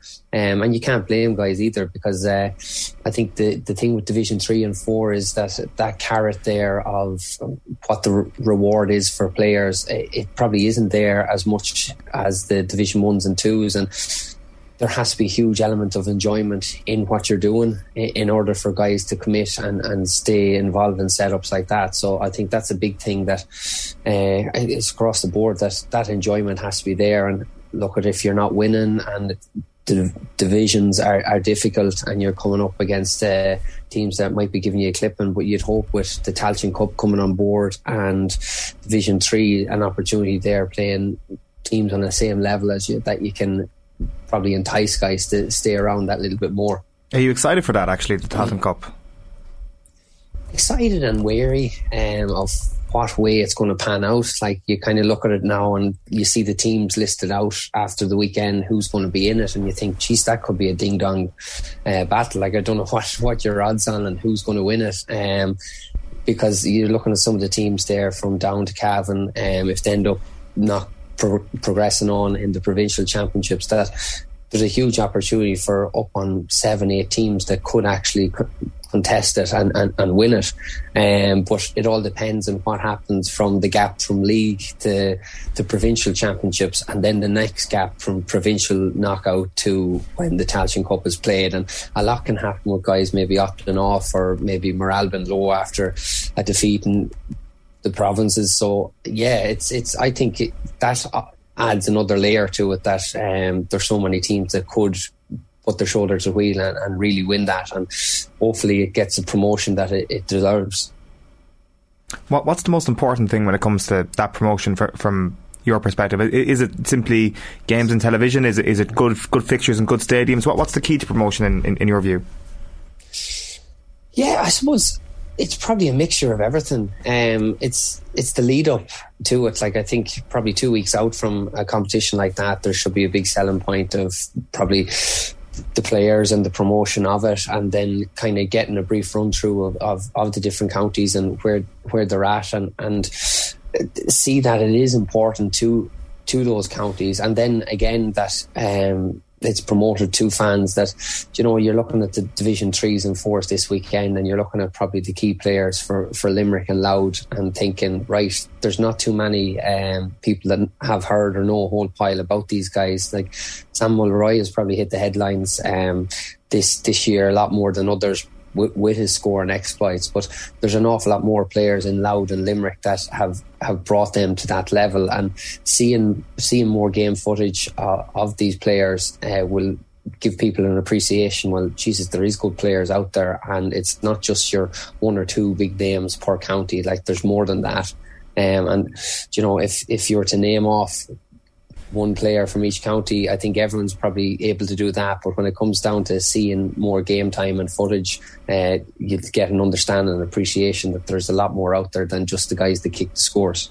In terms of this game this weekend, how important is it for Louth and Limerick? Because they're both on different journeys, but it's fairly similar in terms of the turnaround that they've experienced in recent seasons. And you can kind of see how a season, it's not going to be derailed, because it's been a brilliant season. Whatever happens from this point forward, promotion to Division 2 for both those teams next year is going to be a huge thing for them to be able to hang their hat on.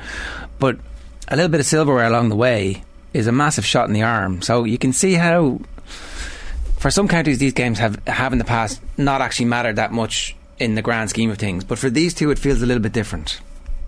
Yeah, I think that's something that probably creeps up a little bit in some of the divisions that, or those finals, that it's an opportunity there for silverware for Division 3 and 4. And once you get to Croke Park, you have an opportunity to win something in Croke Park, whereas we'd probably be on the other end of that when you get to Croke Park, it's not really much of a reward playing in Leinster semi-finals against the likes of Dublin.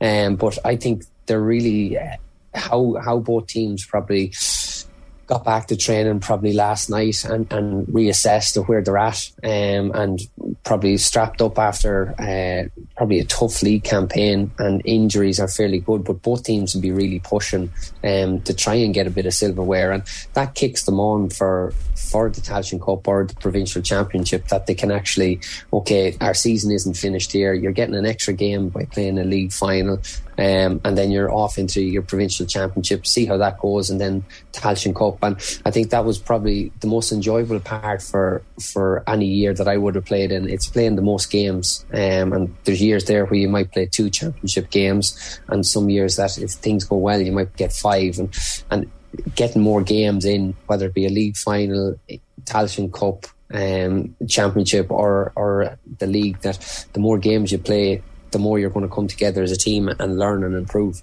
Yeah, I mean, it seems like basic arithmetic. Games are great. We like games. We should have more games. I mean, I realise it's taken us 35 years to get to the point where we're going to have a bit of a dog's dinner, but at least there'll be some more games. So maybe we take the little victories along the way. Tell us about Sam Mulroy and how good is he? Yeah, look at it probably Mickey Hart's setup that he has there, with whether it be with Tyrone or with Louth, he's built his team around the way Sam is playing and what he offers to the team. You know, there's nothing new or groundbreaking with what Mickey's doing. It's probably the same canvas that he's working off. He's set up really well defensively, and then when you can try and counter attack from there and create the scoring opportunities, that Sam has been the one to chip in and get those scores. But you know, Kieran Byrne, Bevan Duffy, Conor Grimes, there's a few other guys, Tommy Dernan there at midfield, that has been probably long servants for Louth, and they've offered something else there, in that probably setting up defensively and giving opportunities to Mulroy and other guys in the forward line like Grimes and that to get scoring chances. I was going through it there. I think he's 42% of Louth's overall scores, but of that, 75% of his scores, I think, 45 points from frees and 45s. So like there's definitely a game plan there to play a strong running game, and if they're running at you hard and they can draw fouls. They'll draw fouls, and they're quite happy to take their frees, slow the game down and play it on their terms. And the way Mulroy is kicking, just outside the 45 with his scoring range from frees, and you've probably seen highlights on that some of the frees he scored, and the one against us to level it at last kick of the game, it was like that. It was on the edge of the 45 and strong wind against him, and still managed to kick it. So that's a massive addition to Louth and the way they've set up. Limerick, on the other hand, similar enough, but their game, they're a strong running team, and I think Croke Park is really going to suit Limerick this weekend. The wing backs there, wing forwards, Childs, Peter Nash, Jason Ryan, Hugh Burke and Robbie Burke are causing a lot of trouble in the full forward line. And it's going to be, I think, an open game, but I think one thing that we see from both teams is that with that running game, and if there's space there, that there's going to be goal chances. And I think Limerick and Louth have definitely created lots of goal chances throughout the league campaign.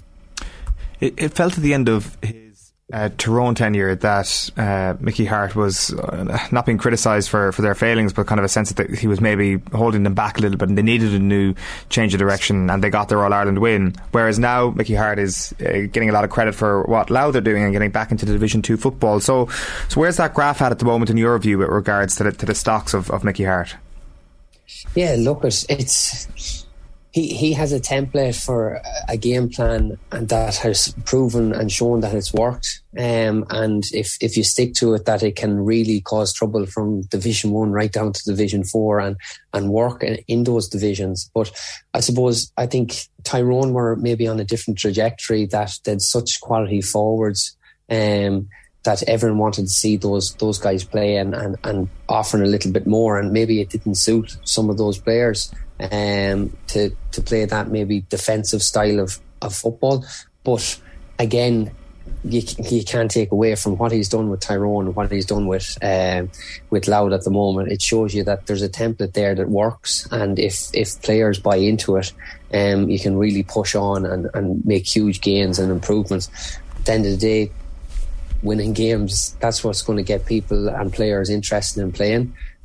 So he's done that, and it's going to be a difficult division for them next year, but they're on the upward curve, and it's a lot easier to be up in Division 2 than where they're coming from Division 4. You obviously are looking at longer term trends and stats and analysis. When you're in games, are you seeing a difference in the style of play from the teams you're playing against, and even what you're trying to do yourselves? Like, where is the game trending at the moment? Yeah, it's funny. It's kind of gone both ways. You go back, and I think one of the things that you notice from watching your Division 1s and 2s and down to Division 3s and 4s that probably 3 and 4 are trying to do the same kind of things in pressing, kick-outs, setting up zonal presses, maybe false presses where you might let the ball go short and then put a squeeze on. But when you've different keepers and different the likes of Niall Morgan, Rory Beggan, that if you put on a press and it's played long over the top, he's taken maybe 10, 12 players out, and it creates a scoring opportunity straight away. Whereas I think that style of playing short kickouts or really short range kickouts to your full back line or even half back line, you have to work it past 12, 14 players to get up the field. Whereas I think it's gone to the stage now where teams are looking mid-range and long-range kickouts. You're creating an attack straight away. If you can get that ball down on the tee and out long, it sets a platform that you can take out maybe 6, 7, 8 players out, opposition players out with a kick out, and start attack straight away. Whereas I think previously possession was 9/10 the law. I think it's got to the stage now where getting that ball into the forward line more and probably quicker is going to create scoring chances, but probably create major scoring chances rather than settling for clipping over a point. That if you can get it down to the other end of the pitch as quickly as possible, there's opportunities for goals. My last question on that is that anything to do with the mark, or was that happening anyway? I don't think so. Maybe it probably is helping it a little bit. But if you look at some of the scores that are goal chances, maybe Tyrone's at the weekend, kick long, wasn't it, Canavan, and then another kick inside to McCurry, and McCurry goal. Whether that was a mark or not, or whether he stopped for the mark, it probably did help in that situation. But I think it might have promoted and kind of maybe fast-tracked management and players thinking in probably not being afraid to take that opportunity to go long. Whereas in the past, maybe it was like, oh, don't go long, safer to have possession. So, yeah, it might have fast-tracked things to think that way. And I think I heard Zach Toohey talking a little bit about it at the moment, that with Geelong there, that their mantra at the moment is kick the contest, and they're confident enough to win those one-on-one contests because they've done a lot of work on training, and I think that's the level that it's at. And listen to McCurry talking as well, similar about those 50-50 balls, that if you can win them and back your forwards and your midfielders, that if a keeper can kick it out or a midfielder can kick it into the forward line, and they're going to compete and contest it and win it, that the more times it goes in there, the more chance you have of scoring. It's fairly basic or rough and ready thinking, but the more opportunities you create, the more chances you have of scoring. And I think in the past it was possession in your own half and middle third, and that possession counts for nothing if you can actually penetrate that position. Yeah, look, always really interesting to have you on, Mickey. Thanks a million for joining us this morning. Cheers. Thanks a million, man. It's Mickey Quinn giving us his thoughts there about the Division 3 League final. I think that's interesting because it's kind of a little bit different to what's going on in hurling. Listen to Tommy talking earlier on. Teams are trying to take a little bit of the contest out and skew things in favour of their own team and possession, whereas in football they're like, actually the break even on this point is if we score a goal out of these long balls, then, you know, if we do that twice over the course of the game and we lose possession 5 or 6 times, but they don't score off every single one of them, we're still up. Yeah, and also I think forward play at the moment is in such amazing shape that it's not really 50-50, or they're spotting the run, they know what the run is going to be, they're jinking one way, they're kicking it the other way, it's a bounce pass into space, it looks direct, it looks risky, but it's not at all. They know that their man is going to win it maybe even 70% of the time. Yeah, and the scoring zone is getting bigger and bigger. Yeah, well, that's the really intriguing thing. And like, I mean, we quite often in the league you get an even bigger scoring zone because of the outrageous conditions, but also as well when you look at some of the figures that the likes of Quigley and Mulroy have put up already this year, it's like, okay, you foul anywhere inside the 45 metre line, and that includes over by the sidelines, you're in a spot of bother. How close are we to saying Limerick are dual county? Well, I think they would say themselves that they have been for a while, that they should have got themselves over the line in the Munster football final in the mid 2000s, late 2000s, in the John Galvin era. So I think that they're back to where they feel they belong, which is just below the bottom tier. And I mean, I know that I'm not sure where the investment has gone. It's been mostly hurling, right? That they've been existing. I don't know. I mean, I don't think JP is just like an equal opportunities. Right. Okay. I don't know is the honest answer to that, but they've been tipping along nicely for the last little while, and that side of the Munster Football Championship will be interesting. Who will get to the Munster final? It looks like they're putting the same effort into their football academy as they're putting into their hurling academy. Right. That's what the word on the street is. That. But, yeah, you've got Paul Kinnerk involved in the football side of things as well. Do you on an academy level? Obviously, that's the rumour. Background is football. Yeah. All right. John Duggan is with us this morning at 9 o'clock. John. Ger and Owen, how are you doing? It's Thursday morning at 9 o'clock. How are you getting on? Yeah, not too bad, thanks. Where do we want to start? Well, the breaking news, lads, the Republic of Ireland women's squad has been named for the Sweden games, which is a crucial game in the World Cup qualifier Tuesday, April the 12th, Vera naming the 27 strong squad. So there's a first official call up for the London City Lionesses midfielder Lily Agg. Also 6 players in the panel from the SSE Electricity Women's National League, including the Shelbourne duo Chloe Mustaki and Abby Larkin.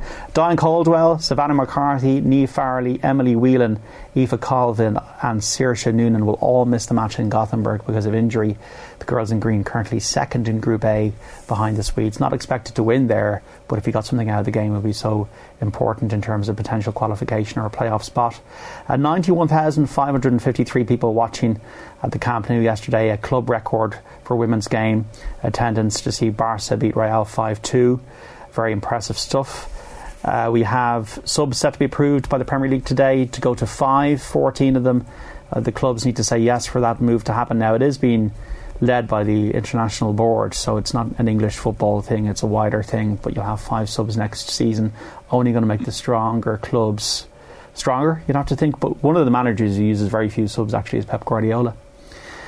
We've got golf. The Chevron Championship is the first women's major of the year. Leona Maguire and Stephanie Meadow in that. That tees off in Rancho Mirage in California later this afternoon.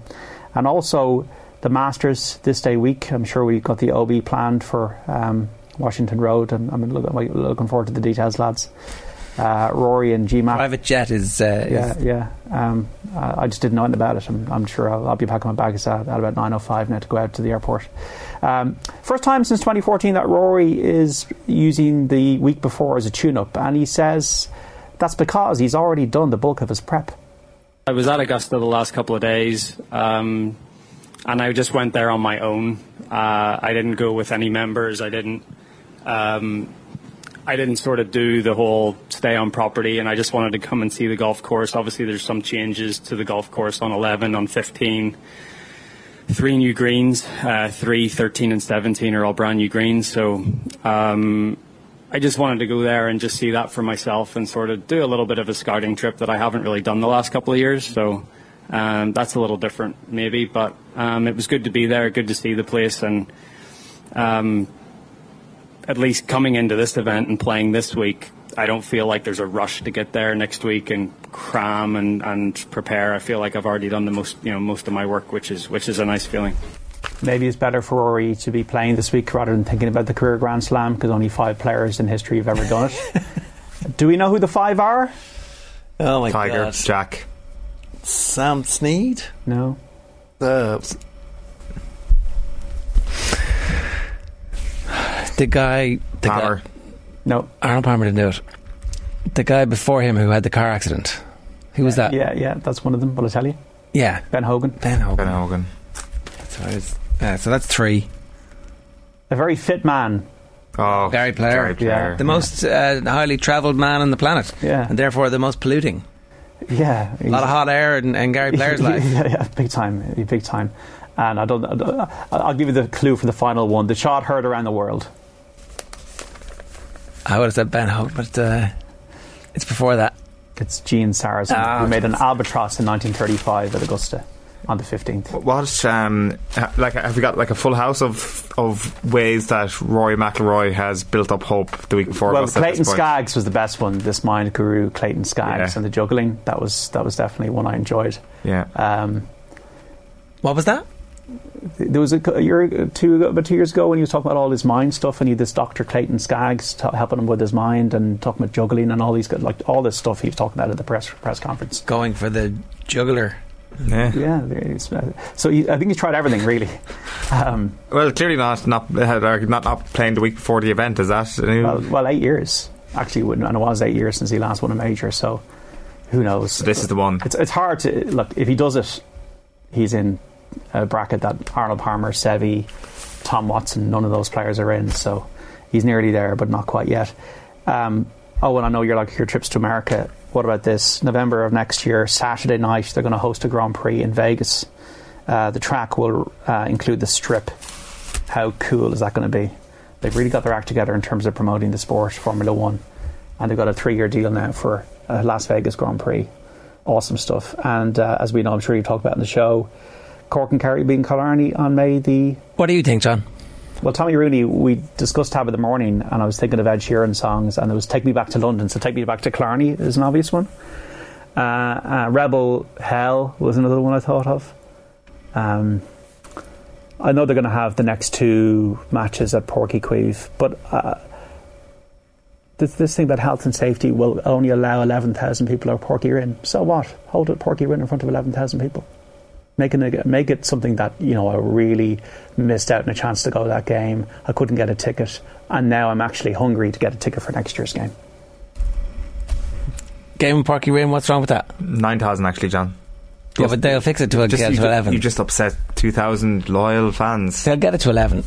With season tickets, yeah, they would need to. To be honest, a home game is a home game, and away game is a away game. Oh no, sure, we'll give you this here, and you might take a couple of years back, and I don't know if it's going to be good for Keith Ricken, and Cork could be going down to Killarney and getting whooped. What about the fact that they've filled their own stadium, their own championship stadium, with this foreign music to pay for the stadium? If you borrow money, you have to pay it back. And what about the hurlers, John? Why have they been paid in Parky You have Rin? to pay it back. Why haven't the hurlers been paid in Parky Rin? Who cares about the hurlers? The footballers are a different thing. They're their own. No, beast. I'm going to what about all morning here, okay? and what about Parky Rin when Parky Queeve is being built? Is that not good enough for the footballers even? What about Windsor Park? Exactly. Yeah, no, look, I just hope Cork have a respectable result on May the 7th, because you don't want them to be demoralised and licking their wins the rest of the championship. It could be 30 points. So Tigers going to play? That we were talking about this a little bit earlier in the week. Are there still more signs? They keep talking about it in a way that it would be very disappointing for everybody if he didn't. It's an interesting reaction to Tiger Woods, given he wasn't the most favoured person at Augusta a few years ago after the scandal, and now it's like it's almost, I'd say he's probably getting phone calls. Will he play? It is different. If Tiger Woods plays next week, it'll be a completely ceremonial situation, because he hasn't played in 17 months. He hasn't played since the 2020 Masters, which was held in November. When he went and won it in 2019, he played 5 tournaments before that year and been in the top 30 in all of them. It'll be completely ceremonial.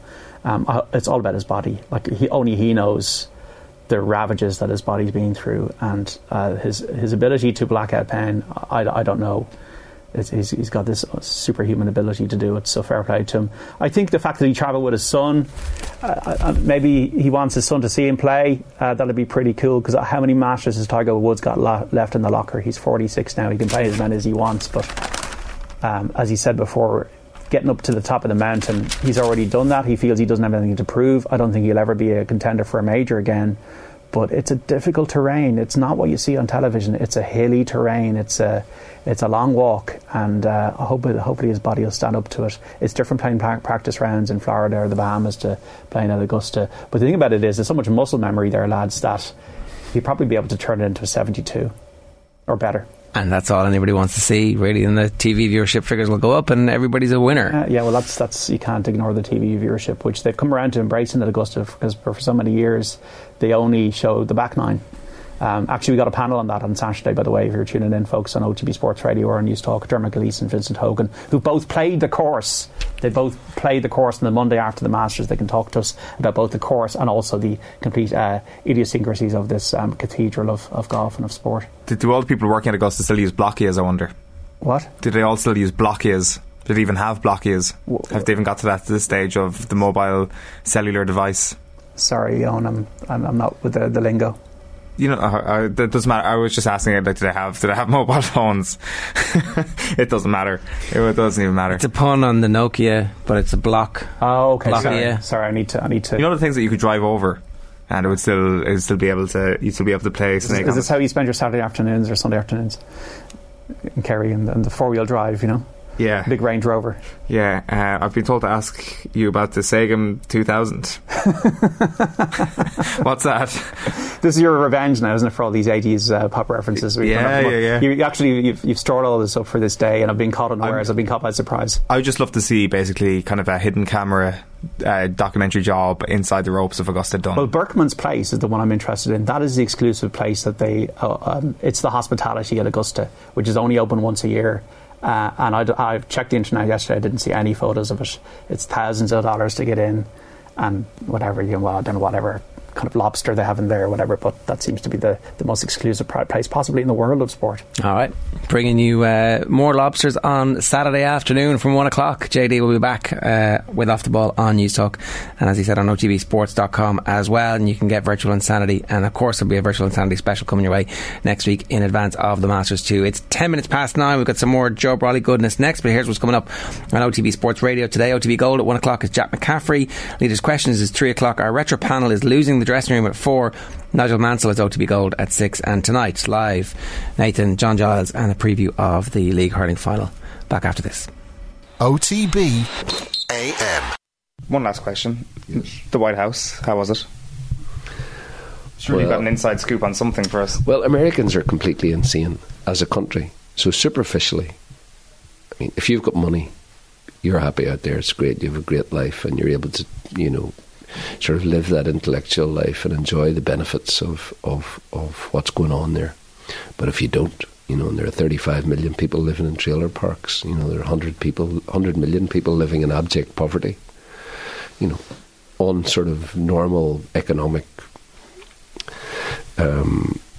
measurements of these things, so that you've got two Americas out there, and also then increasingly with the Republicans' attack on truth and reality, that war on truth, which you need to mount if you're going to try and undermine any moves towards social protections for people, healthcare, all of those important things. But if you're just going to run the country for the elites, then you do what you do in America. You attack truth, you attack respected news outlets, and you end up with Donald Trump, with tax breaks for billionaires, with a country that's run by lobbyists and billionaires, and a small group of Republican politicians for the benefit of the few.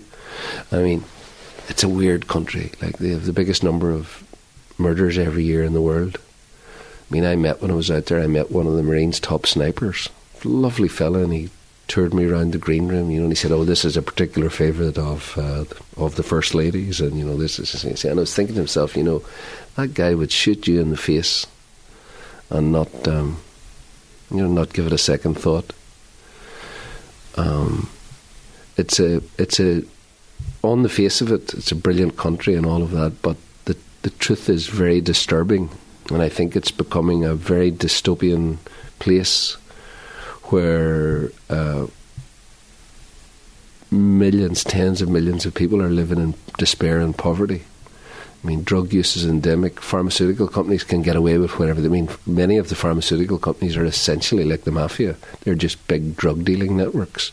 We've seen that with the fentanyl scandals, for example, where they've been bribing doctors to prescribe these extremely dangerous opioids for conditions that they were never meant for. And then what happens is that after a 5-year investigation, the company pays $5 billion in compensation, but nobody goes to prison. I mean, it's a very dystopian society where the elites are almost fully insulated from the harm that they are deliberately causing to earn a few bucks. And I think the lesson to be learned from Ukraine at the moment is the importance of us pulling together as good Europeans. Because we can see that the UK is starting to go exactly the same way as the US. The war on truth, the lies, the constant daily lies. We're leading the world in bringing in refugees. What? Lying about where lying that refugee centres have been set up when they haven't been set up at all. I mean, the BBC sent a camera crew and said they couldn't find it. Priti Patel said there was a pop-up centre in Lille. The BBC can't find it, and the mayor said that he hadn't heard of it.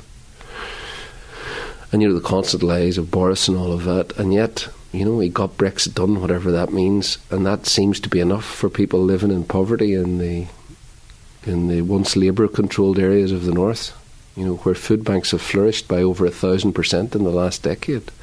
And I see that the Trussell Trust are reporting this week that increasingly middle-class families are coming to them for food relief. Food relief. People hungry and starving in a country as wealthy as England, in a society as wealthy as the UK that's generating such billions, and it's a warning to Ireland. It's a warning for us to make sure that we teach our children to think critically in the schools, that we keep money out of politics, that we keep lobbyists out of politics, that we ensure that our politicians have a vocation for service and are doing it for the right reasons, because it's remarkably easy to end up in a dystopian society where politics is run by the elites for the elites. And that's what we've seen in America, in Russia, increasingly in the UK. I mean, and I think the greatest argument for not being involved with England is that it is increasingly a failed state. I mean, we don't want to be going down that road. And the sooner we start disengaging ourselves from them, the better, I think. Yeah, a warning, and also probably a signifier that things aren't as bad as we sometimes think around here either. When but you can never be complacent. Of course, that's what Ukraine teaches us. We've become complacent. The idea that after 1989, after the fall of Soviet Russia, that really in future that was it. Russia would move towards Europe. They would probably join Europe. The confederacies would probably join Europe. We would move towards an unparalleled era of cooperation. We would close down tax havens.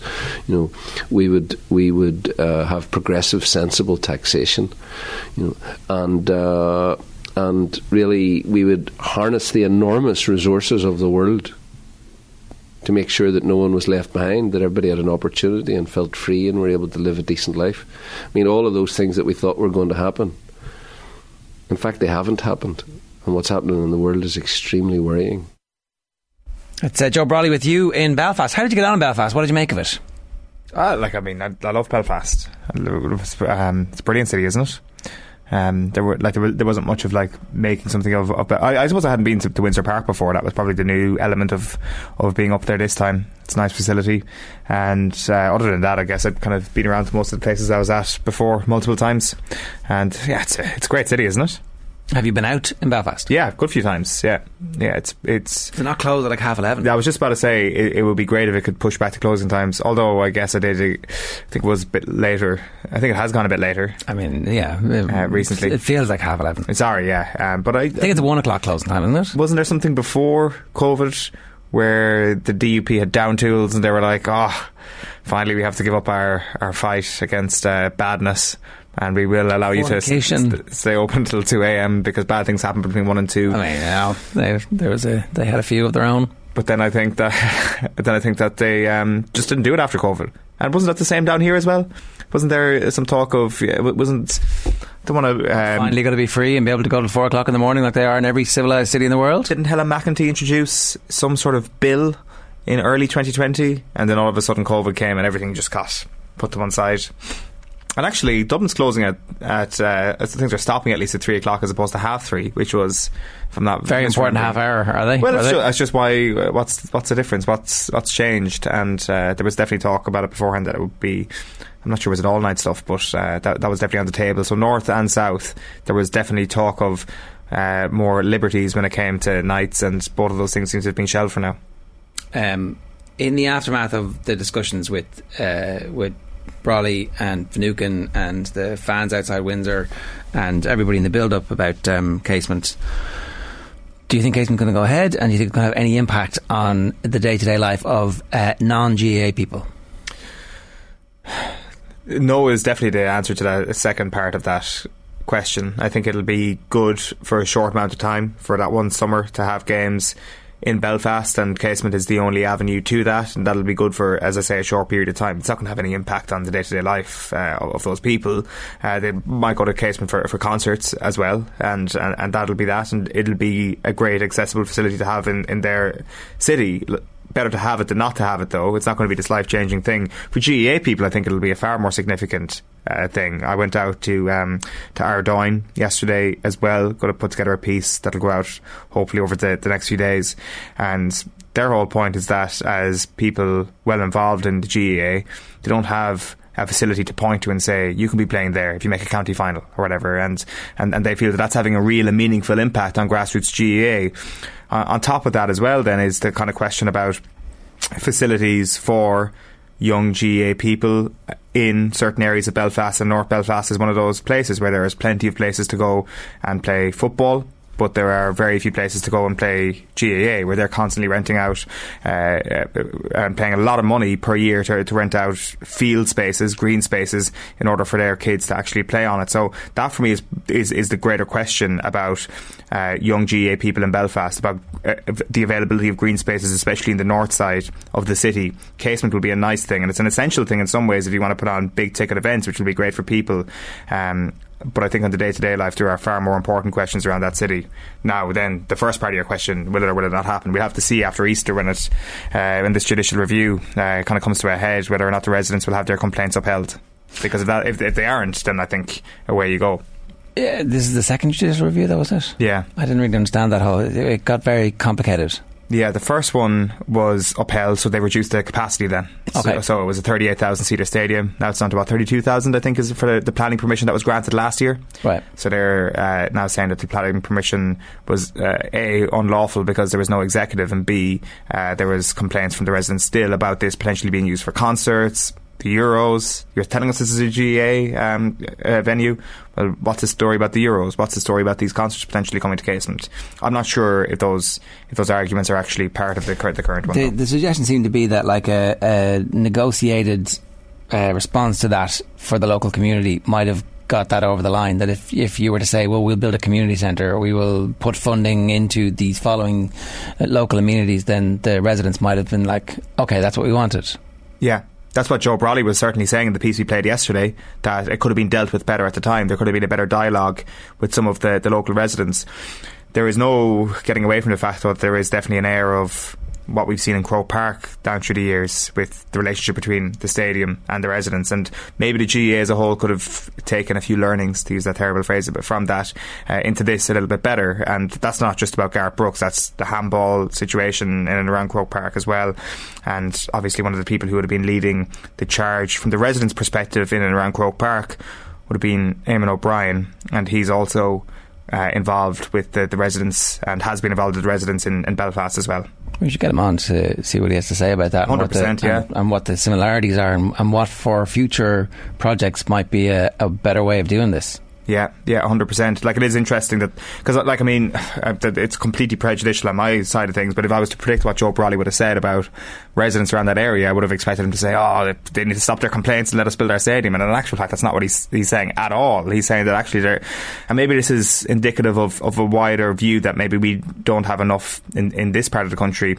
His view is very much listen to both sides of the argument and then proceed. But as you could hear from himself and John Finucane yesterday as well, their whole perspective on life at the moment is that nobody really cares about that, I guess, ultimate question about a one island approach to life in general. Their kids, especially those who are going to university and beyond, just are concerned about day-to-day life, and day-to-day life is pretty integrated once you get to a certain point in your life.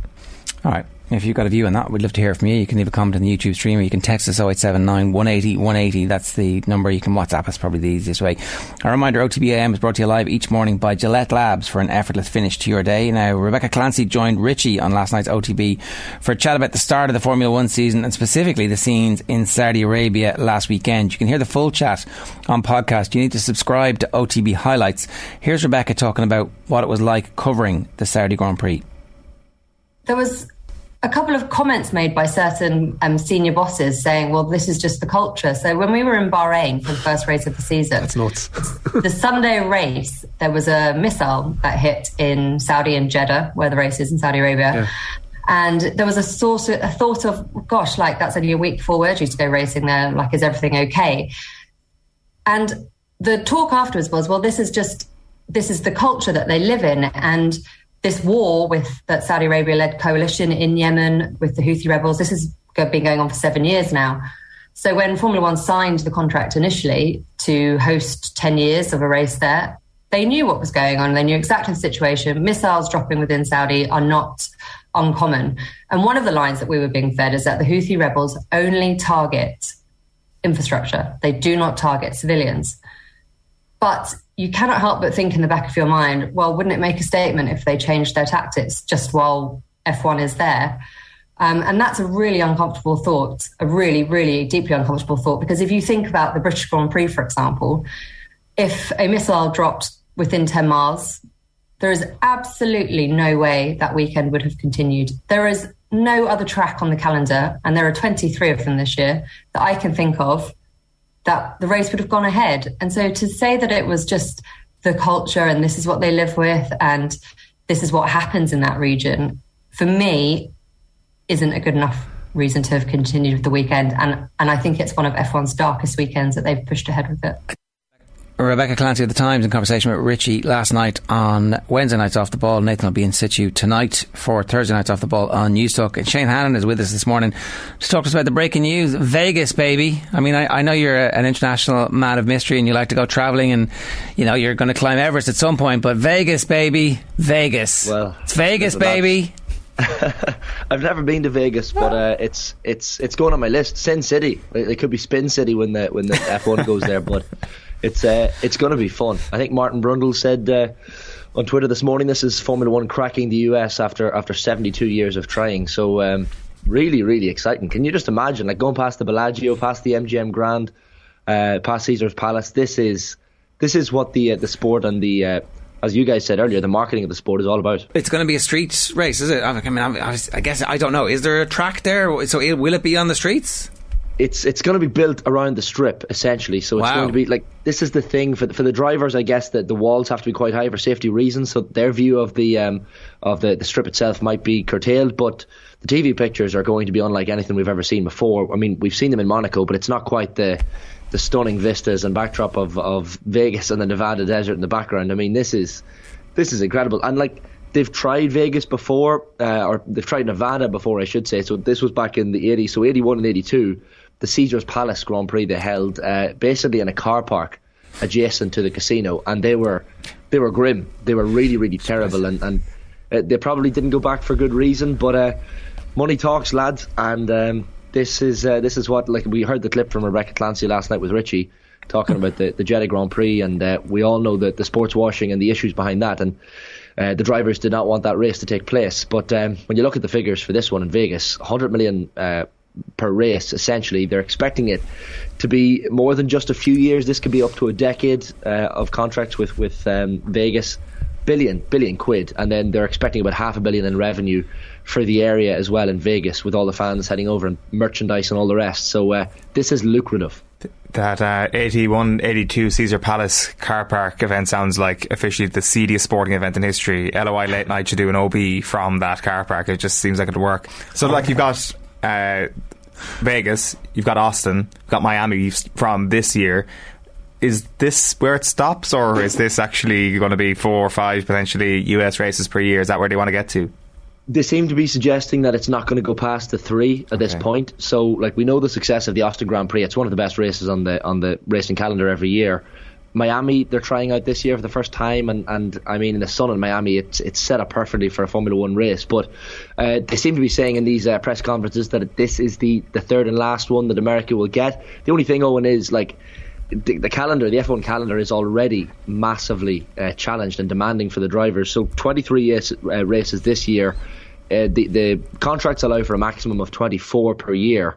And Stefano Domenicali, the F1 CEO, saying that they could support as many as 30 in a season. I don't know what the drivers would feel about that, but we have this familiar end of season schedule, which has one in Texas and Austin, as you said, one in Mexico, another in Brazil around October, November. This one in Vegas is probably going to coincide with Thanksgiving in America, which is only going to add to the excitement. And I mean, we've seen the increase in interest thanks to Drive Survive over in the States. But I mean, it's tough to squeeze it in, and it's tough to see where it fits in the calendar. And it is the perfect marriage. The only thing is, and myself and yourself, Owen, have spoken about this before in the past, that the time the Formula 1 is available to view is very important. And what time are we at? We're at 9:30 in the morning, Irish time here at the minute. The Grand Prix would have actually ended a couple of hours ago. It's supposed to start at 10 p.m. Vegas time, so this could be a 6 a.m. start to the Formula 1 Irish time, which is bizarre. 6 a.m. is okay, I think. It's like the American football games are possible to watch. Like, it's obviously 8 hours to Vegas, right? Yeah, so I think it's 7 or 8 hours. Yeah, it could be 7 hours to Vegas, but either way, it's going to be early hours. But yeah, I guess 3, 4 in the morning, no thanks. But 6 you can do as a one-off. Yeah, at least you're maybe. And it's a Sunday, not a Monday. That's the other thing.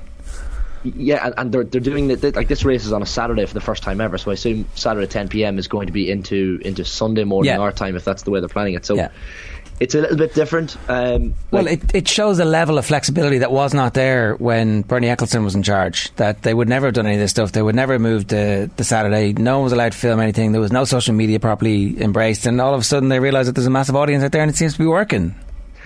Well, it's capitalism at its finest, Ger, and like. The fact is, at least, you know, like I was over at the Belgian Grand Prix last year that never was, over in Spa, and Spa is surrounded by a forest.